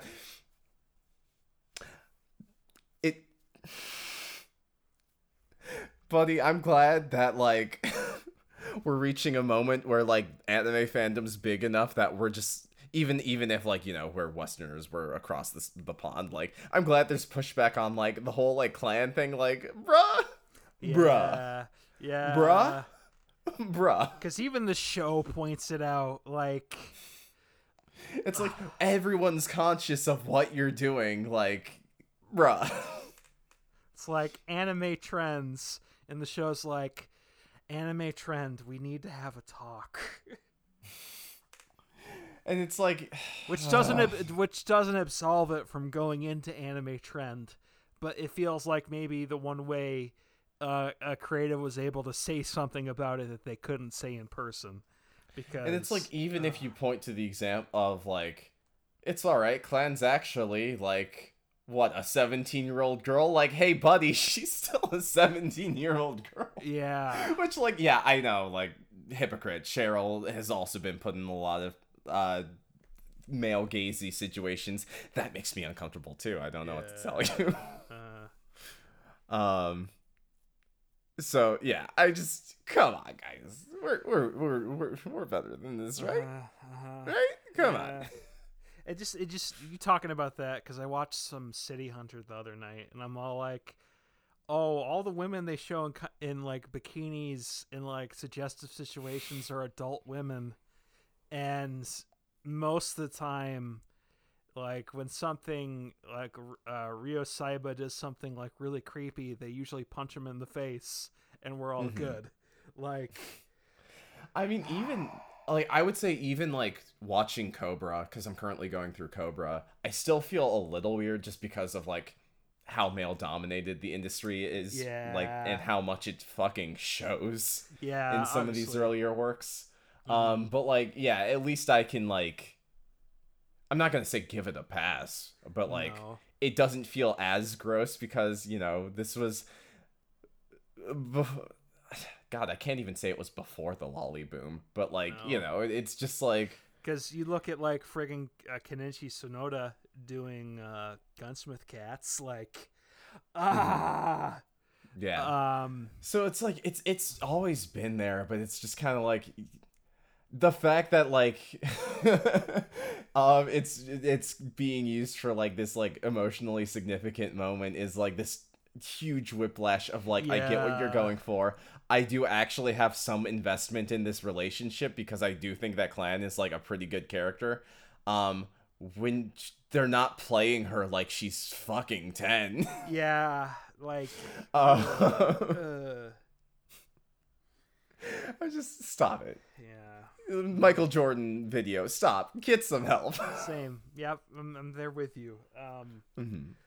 Oof. Anyway, episode 21, Dylan? Yeah. Yes. I guess it's just the fact that they highlighted, and like a huge part of like the reason why Michael isn't intimate with Clan is because, you know, of this condition that is completely fictional and was written by the writers. Yeah. And so to have this kind of be the payoff right before his death just feels like, I get what you're going for, but also shut the fuck up. And from what I remember, the movies do it a little bit better too, not spoiling anything. Okay, but that's interesting to hear. Yeah. Woofda. It's like, I mean, it's not explicitly ciscon, but like that's always the vibe it kind of gives off. Like I feel like that's the appeal of it. Yeah. And it's like, just questionable stuff. Yeah.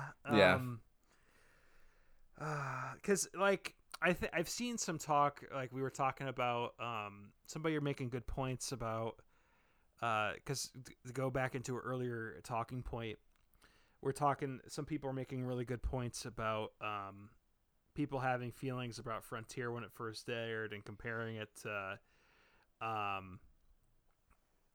Robotech and saying, oh, this is too anime. And I'm all like, one, I agree with the criticism of too anime, but also you look at the specific brand of like 08 aughts anime, like we can enjoy that at times for its warts and all, but sometimes it kind of makes you go, this, like, it's not the good cringe, if I can put it that way. It's just, and I'm sorry, I feel kind of weird soapboxing because like I definitely do kind of joke about like, hey, this character is attractive, but I guess it's like there's a layer of objectification to like this kind of relationship in my mind that just like doesn't feel like it does anything for anyone. Like nothing constructive. Like nothing good can come out of this depiction of romance. No. It just it's my brain. I feel like I have to choose my words carefully because I'm feeling the same because my brain's coming at more just when this show is made and the trends it's going for, and when I think of things, how can I put this? Things that like, 'cause stuff like this has again always been around like since the 80s. Yeah. But I feel like even before this is kind of the era where it hit like critical mass. Yeah. And all that energy has been thrown into like idle games and gotcha stuff, so you don't see it. Again, as we. I feel like there's a conversation to be had with Miss Kobayashi's Dragon Maid, but like I don't watch that show, so I really don't feel like I have to make a statement or a stance there. Like whatever, that's someone else's conversation. But I'm watching Macross Frontier right now, and buddy, let me tell you, I just, and I'm sorry, we'll move on to the next episode because I realize that this is running a little long, but I do feel like I need to say I need to pick this apart. Yeah, because it's just like. I think part of it is also just like because I can acknowledge that Michael and Clan are the same age. They are two consenting teenagers. Like, you know, there's all this. There's that whole layer of it.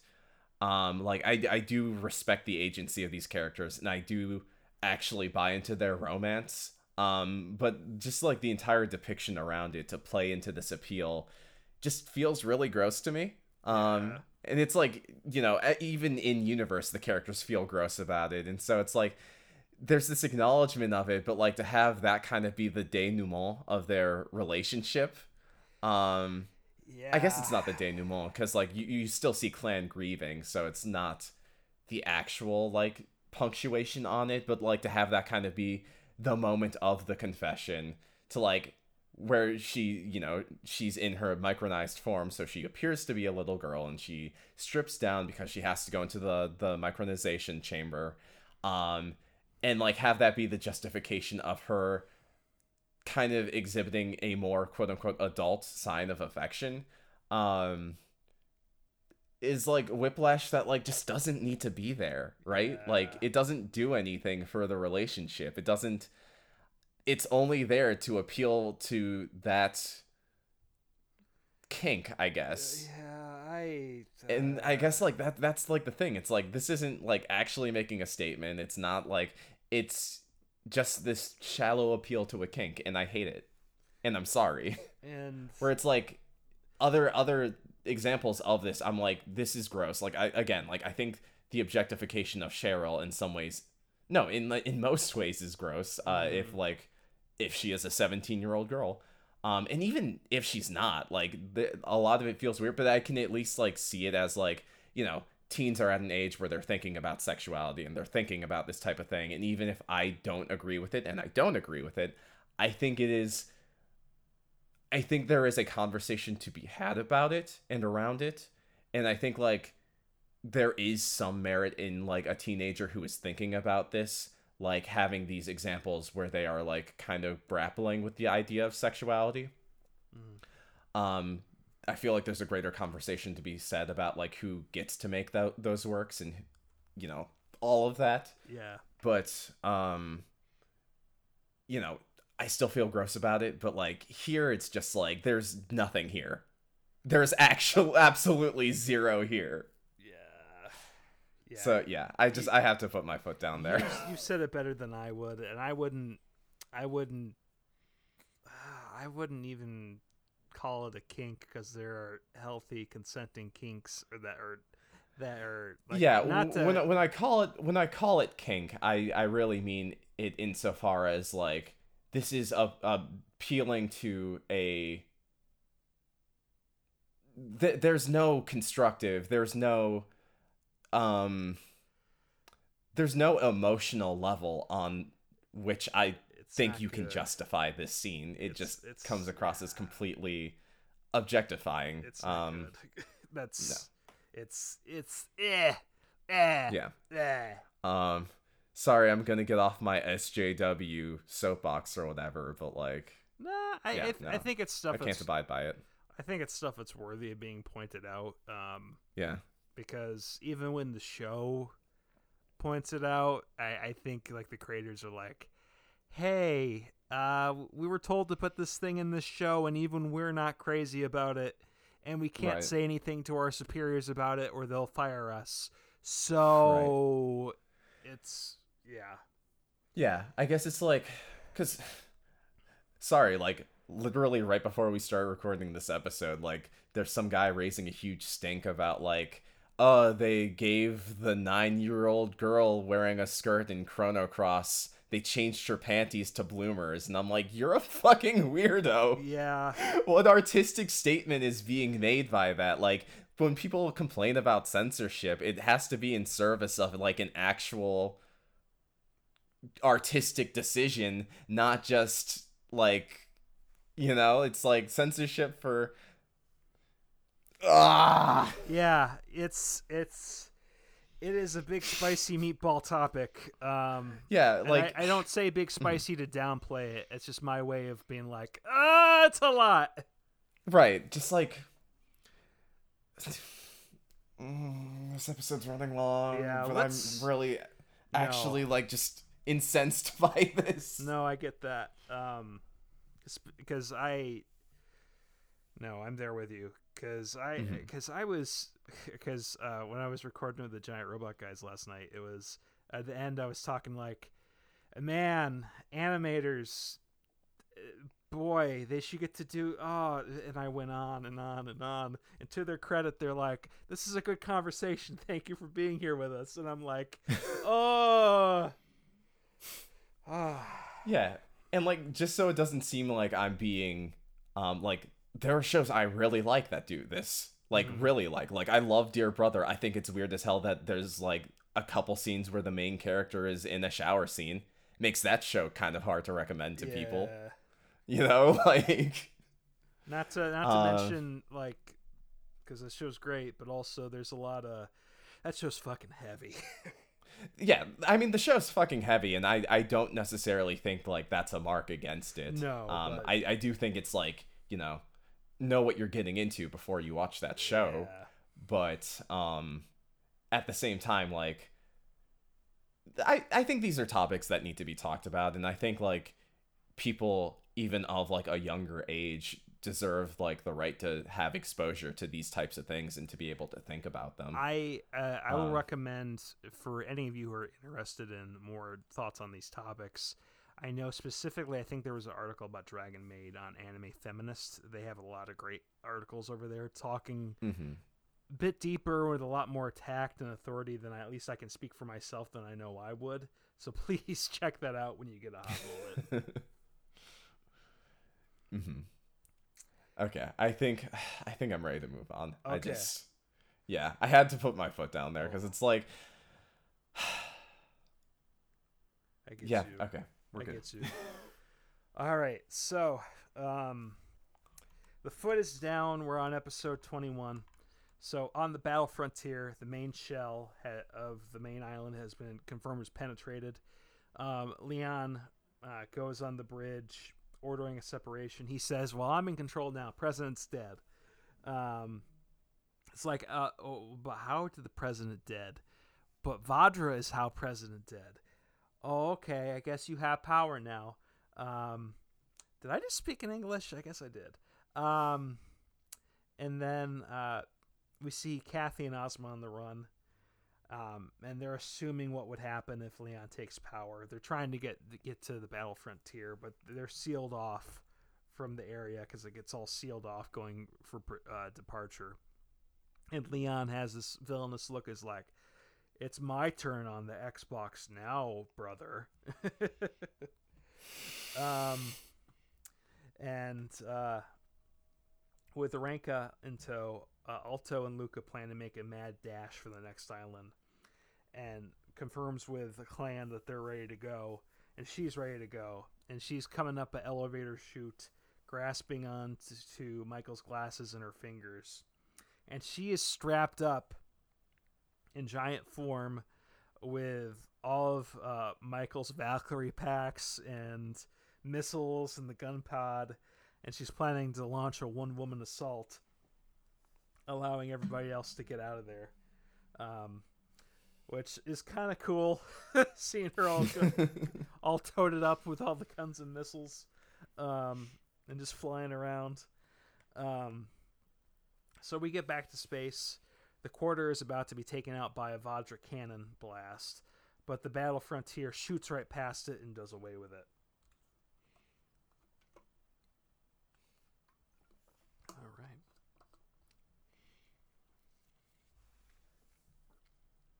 And the commander of the Battle Frontier is not sure how much good the cannon will do them, but Leon's like, shut up. And also, he's talking with Luca on the phone, and Luca's in on this plan. Oh, great. And the Battle Frontier is ordered to continue covering the fleet with the Macross cannon, and Leon demands they open a line to the Quarter. And then on Island Free, Luca shows Alto and Ranka this little nuke, a fold nuke called the Little Girl, which is an obvious reference to the bombs they dropped on Hiroshima and Nagasaki. Oh boy. Oh, yeah. So the plan is to lure the Vajra to the island using Ranka singing and fly out and detonate the bomb. And realizing Luca turned Machiavellian in like 2 episodes. Oh, damn. And all, like, I think the thing that's really getting me the most, just knowing the history and their naming scheme for that bomb, it's like it's hitting me a lot right now because like a lot of Macross, especially the originals, like a lot, you feel a lot of post-war. It's like made in the shadow of post-war. And this is the first time I've really felt it here because it's been so much Bush tinted that you're not really... Yeah, I could definitely see that. You're not feeling that core again because this is just from like an American perspective. The Bush war, like remembering growing up in it, the Bush era stuff almost felt like, and this is not to downplay it because it's real serious shit, obviously, but it felt like for Americans a fashion choice, like the ultra patriotism and all that. Yeah, and it feels like that fashion choice bled into so much media, Macross Frontier included, and even the Wings of Reen when we were talking about it. Though the Wings of Reen was way more pointed on, and even Macross Zero to a degree on, hey, maybe the Americans should leave their base in Okinawa. Maybe they should, stop doing this soft... It's still imperialism, but in a way soft... No, it's not even soft imperialism. It's still just imperialism. Stop doing this imperialistic shit, even though they're saying they're not. Like, I still feel vibes of that, and it just... That just sticks out to me, because there hasn't been something... Like, even directly... Maybe I am reading too much into it, but even directly that forceful where you hear that name and your gut just drops legitimately. Like, I know, that's just something that get me. Were you saying something? Sorry, I just kind of... No, I wasn't saying anything. Sorry, I was just listening to what you had to say. Gotcha, because I thought you had a point for a second, but I got all No, not this time. I'm still recharging, gathering my energy. So Alto grabs Luca by the collar, and Luca's like, well, I did this to protect her at any cost, though he remembers that he's already failed, because I think Nana's going to be wearing an eye patch for the foreseeable future. And Luca is convinced they have no more options based on what happened with Michael. It's do or die now. And Alto thinks, yeah, it's either them or us, thinking back to his conversations he earlier had with Ranka. So Ranka agrees to sing. And Leon's planning to evac Island 3, which houses Formo, where all the Zentradi are. And he's just like, just shrink them all. Get them onto a different island. I don't care. And we're going to sacrifice just completely displace them. Yeah. Mm-hmm. So they're going to use it to set off the bomb and sacrifice it. And as she's prepping to sing, Alto's like, I'm going to protect you. And she's like, hey, I think I'll be okay this time. So Brera shows up after he flies away. It's like, hey, you don't have to sing if you don't want to. These songs, they belong to you at the end of the day. And she starts crying, but she's like, it's going to be okay. You know, I just want Alto to hear this, even if he actually can't hear it from his Valkyrie. So the Valdra head her way. Cheryl, through the fold quartz in her earring, is able to hear it too. And they all head to the island, and as they're heading there, the SMS crew uses the opportunity to pick off stragglers. Luca shooting some down, and Clan especially going ham on them in her Q-Row. But despite saying she feels better now, it's still hurting Ranka. And Grace is like, wow, she's doing so well. This isn't like how she was 11 years ago. Ah, you're so obviously evil. Yeah, I think I laughed out loud when I heard her say that during the episode. I'm like, you've kind of... She's kind of past the point of, like, I have any intrigue in what she's planning, and I'm more like, you are the most cartoonishly evil villain, and I still don't know why. Yeah. Like, there's even, when we talk about cartoonish villains, like, you mentioned the Proto-Devil before, and I'm all like, they're cartoonish, but they play it straight. Yeah. Kind of like how in Tokusatsu, like, it's really silly, but they play it straight anyways. Like, that kind of thing. Where here it's like, ha ha ha ha, I'm villain, ha ha, I'm evil. It's like...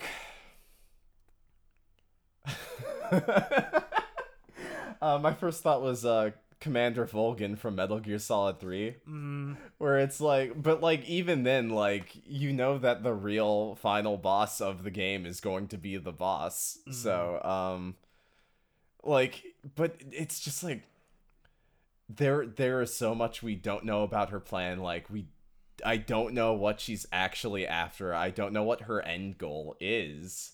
Like, I have a rough idea, but not enough that where it feels like everything leading up to what's going on is justified.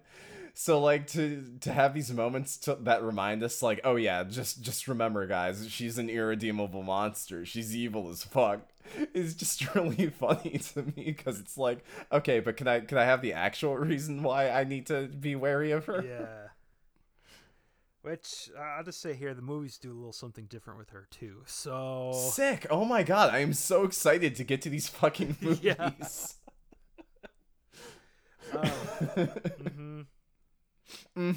Yep. So, It's gonna be so funny for people to, like, listen to anyone who, like, joins after our kind of redone episode 1. Yeah. To like go on this journey of like, yeah, I remember liking Macross Frontier, and come to this point where I'm just fucking going off on it.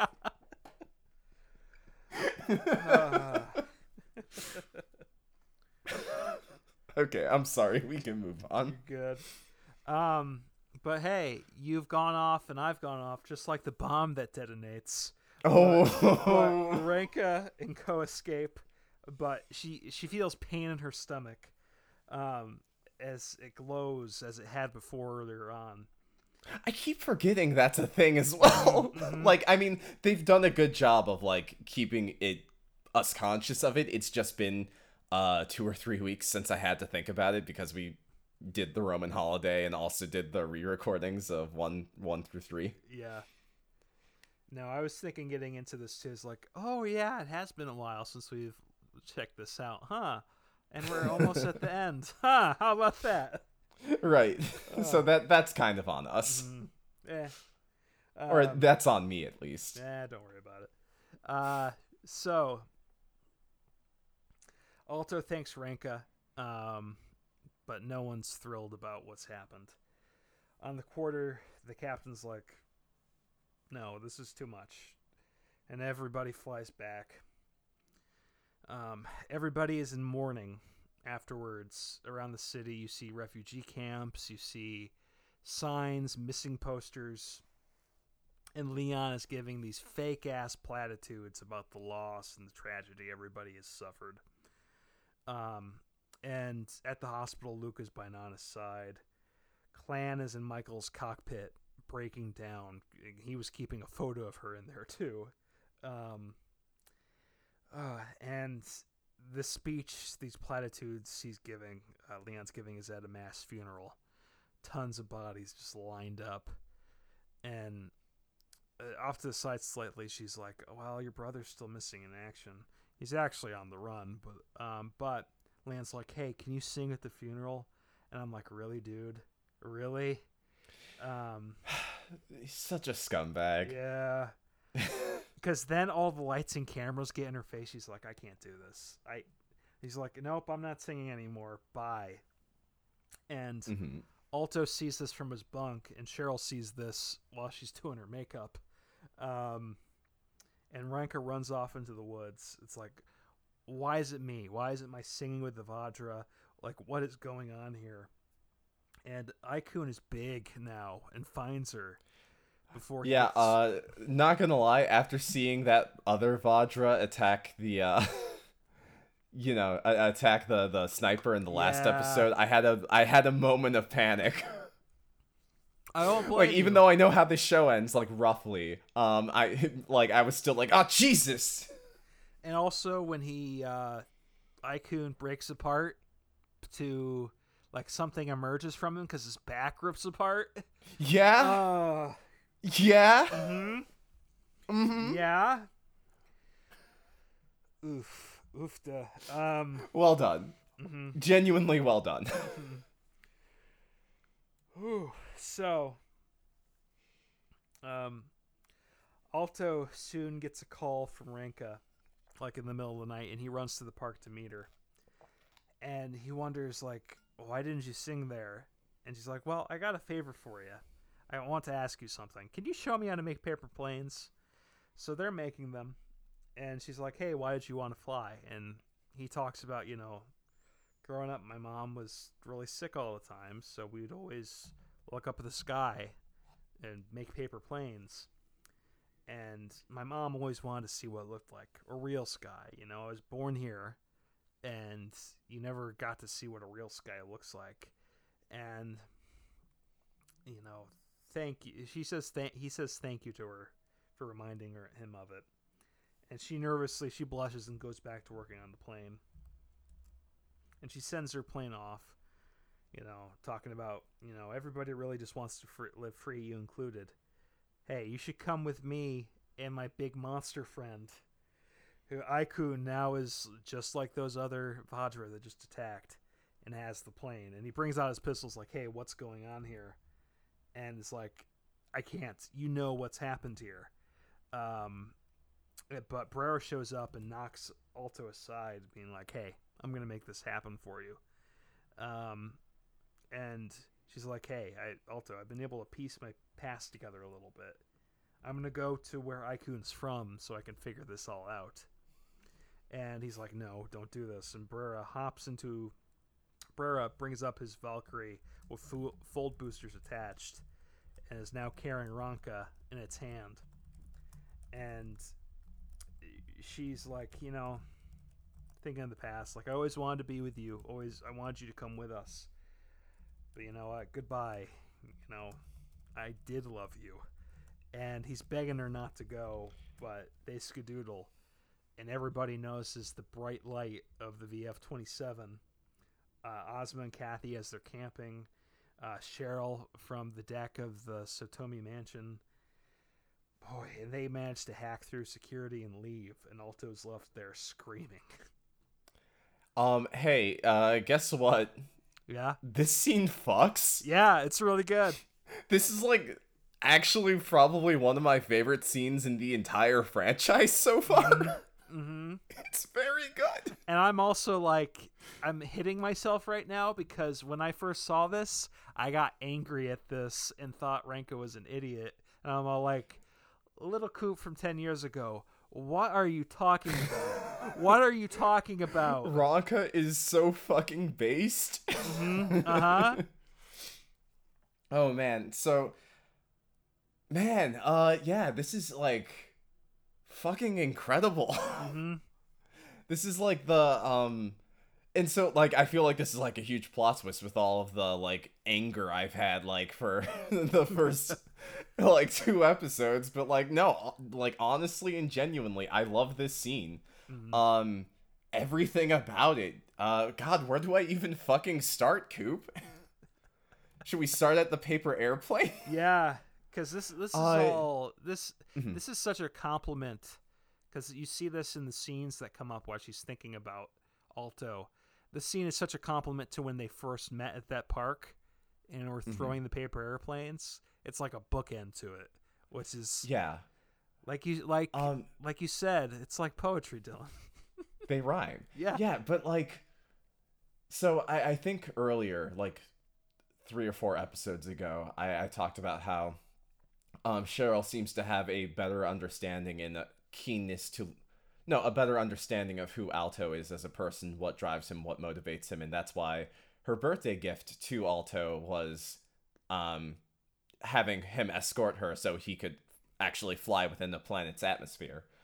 And I feel like this is the first time Ronka is really like, okay, I want to know you, Alto. I want to understand you, not the picture of you that I have built in my mind, the picture of you that I've built in my head, the protector, the older brother, like the person I can rely on. I actually want to know who you are, what your passions are, what drives you, all of this stuff. And they actually have like an actual genuine conversation about like something from Alto's past that he genuinely cares about. And like, it's this really sweet scene. Because now that I think about it, I don't think they've ever talked about Alto's family at all. Like, the only person he's really done that with, like, before this point, is Cheryl on occasion, and that's it. Like, she's the only person beforehand that was like, because again, she's been a lot more deft at it, being like, hey, I respect your space. If you want to talk about it, we can talk about it. While the relationship with him and Ronka is, in a lot of ways, a lot more forceful and a little more, again, I thought, especially with her pushing herself to sing the song to get the whole bomb plot going, it gave me flashes of when they first met. In a lot of ways, she was very codependent on Alto, and she's broken away from that, but she still is a little bit to an extent.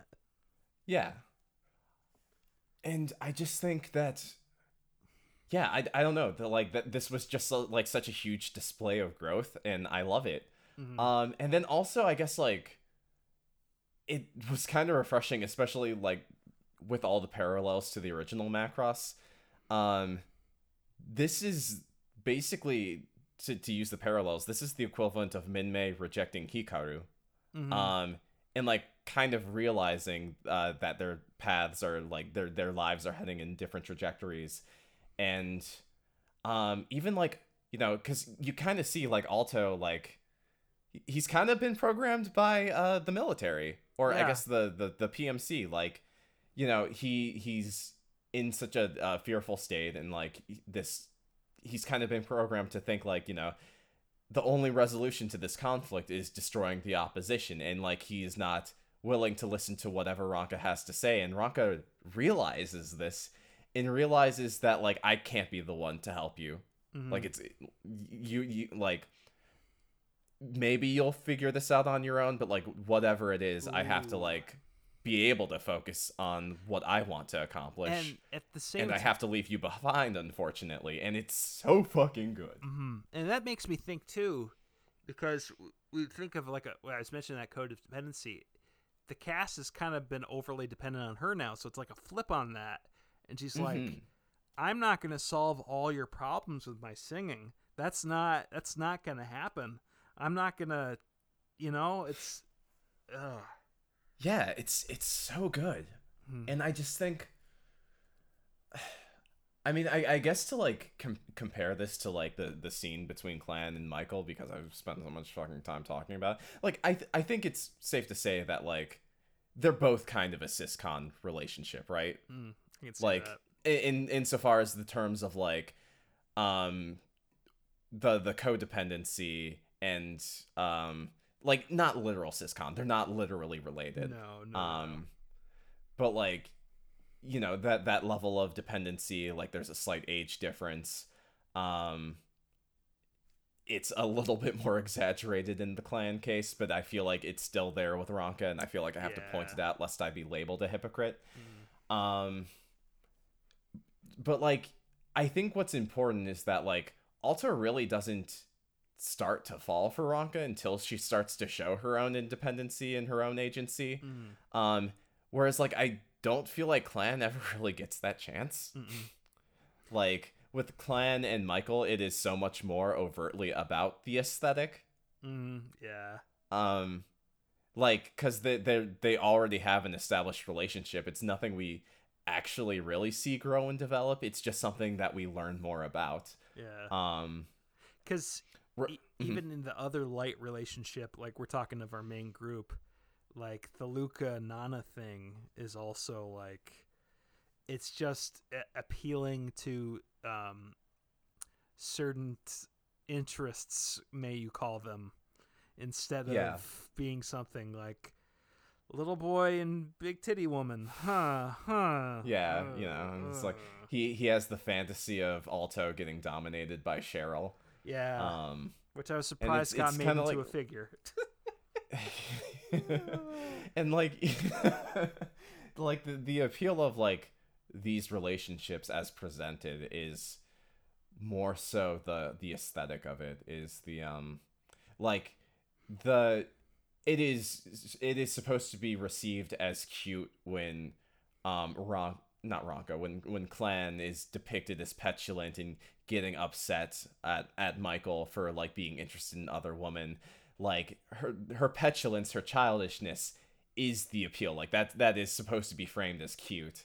And like, you know, when she takes her clothes off and embraces and confesses her feelings, that's supposed to be a sign of a step of maturity. And it's like, fuck off with that in like this very specific context. Like, are there moments where that can be written well? Yes, but like you would have to do a lot of work to convince me that that is how it's meant to be played here.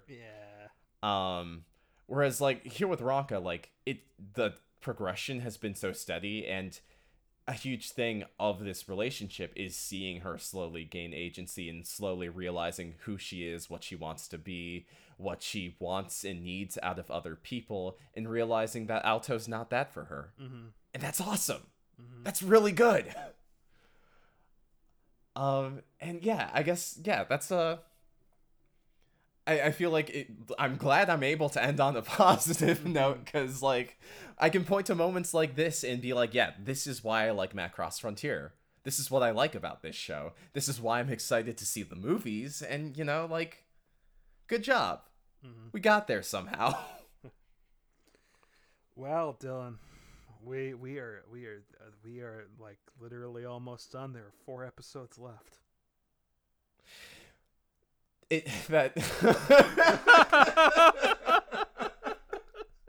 What? Yep. Fuck.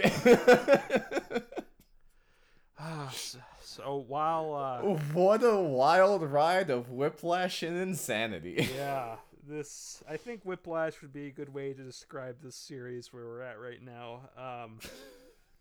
But before we get into discussing our future plans, let's do some plugging here. Right. So, as always, you can find us at anchor.fm/DoToRemember. They push us on over to your podcatcher of choice, whether that be Spotify, Apple, Goggle, whatever. And if they have like a review feature, feel free to write a review. Or if you like us, give us some stars. We'd love to see it. And also, if you want to yell at us, we're on Twitter at DudeYouRemember. And also, we have an email inbox at dyrmcast@gmail.com.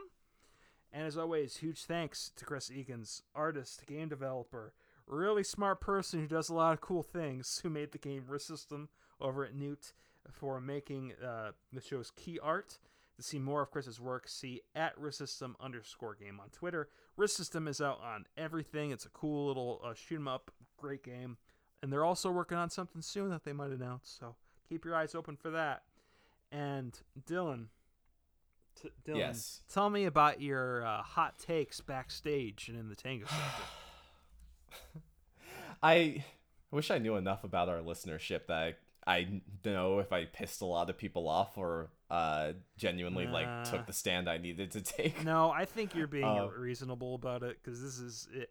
Like, honestly, like I think these discussions need to be had a little more often. I know people get a little angry or perturbed when you hear somebody like me even say that, because they feel like, oh, it's like the teacher talking down to me. But it's like, hey, there's real world things attached to this that we need to talk about, because there's like I want to make it clear that like I'm not trying to talk down to anybody who's listening. I'm just giving my perspective on things, and like, lest I be misinterpreted, I want to give as much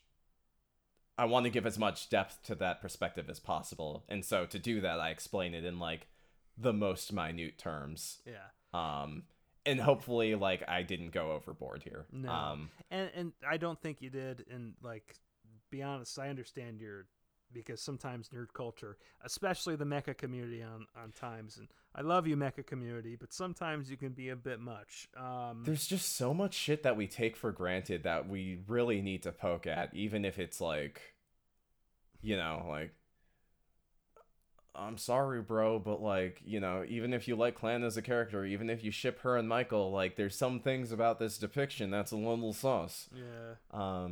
And you know, I gotta talk about that, because I think like, if even if like you don't agree with me, or even if you think I'm being overly reactionary, at least you're considering what I'm saying and thinking about like why I might find this as upsetting as I do.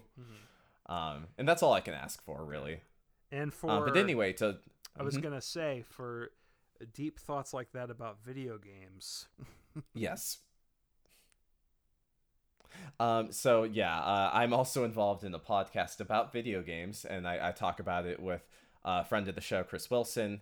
We get together and talk about video games through the lens of our fine arts degrees.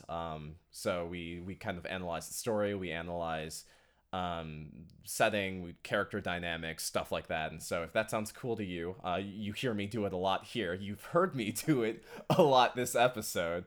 You can it's more chill though, I feel like I should say. You should check out Backstage Gaming, which is a podcast that does exactly that. And you can find us on Stitcher, Apple Podcasts, wherever you get your podcast from. And you can also find us at BSG_cast on Twitter. I'm also involved in the Unexplored Places, an actual play podcast where we tell a story by playing various tabletop games. And if you like tabletop games, if you like storytelling, if you like, you know, Tango Sector is season 2 of Unexplored Places, which is the one I am most involved in. If you like science fiction, that's in season 2. So you can check them out on unexploredcast.libsyn.com or at their Twitter at unexploredcast. Fantastic. And then, Dilla, if we want the people to be thrilled by you, where can they find you at Twitter? Well, you ruined it, Coop. My Twitter is the Dilla. That is at THA_DILA. All right. And if you want to see my nonsense, it's always at Rider Strike on Twitter. And with that, Dylan, we are going into the final reaches of the televised frontier.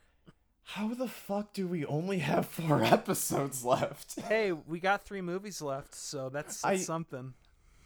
Okay, 3. For some reason, I thought it was only 2. Okay, cool. That's exciting. Those 2 and FB7. Gotcha. Cool. So, with that is us this week. We'll run into you next time. Take care. Yeah, see you guys.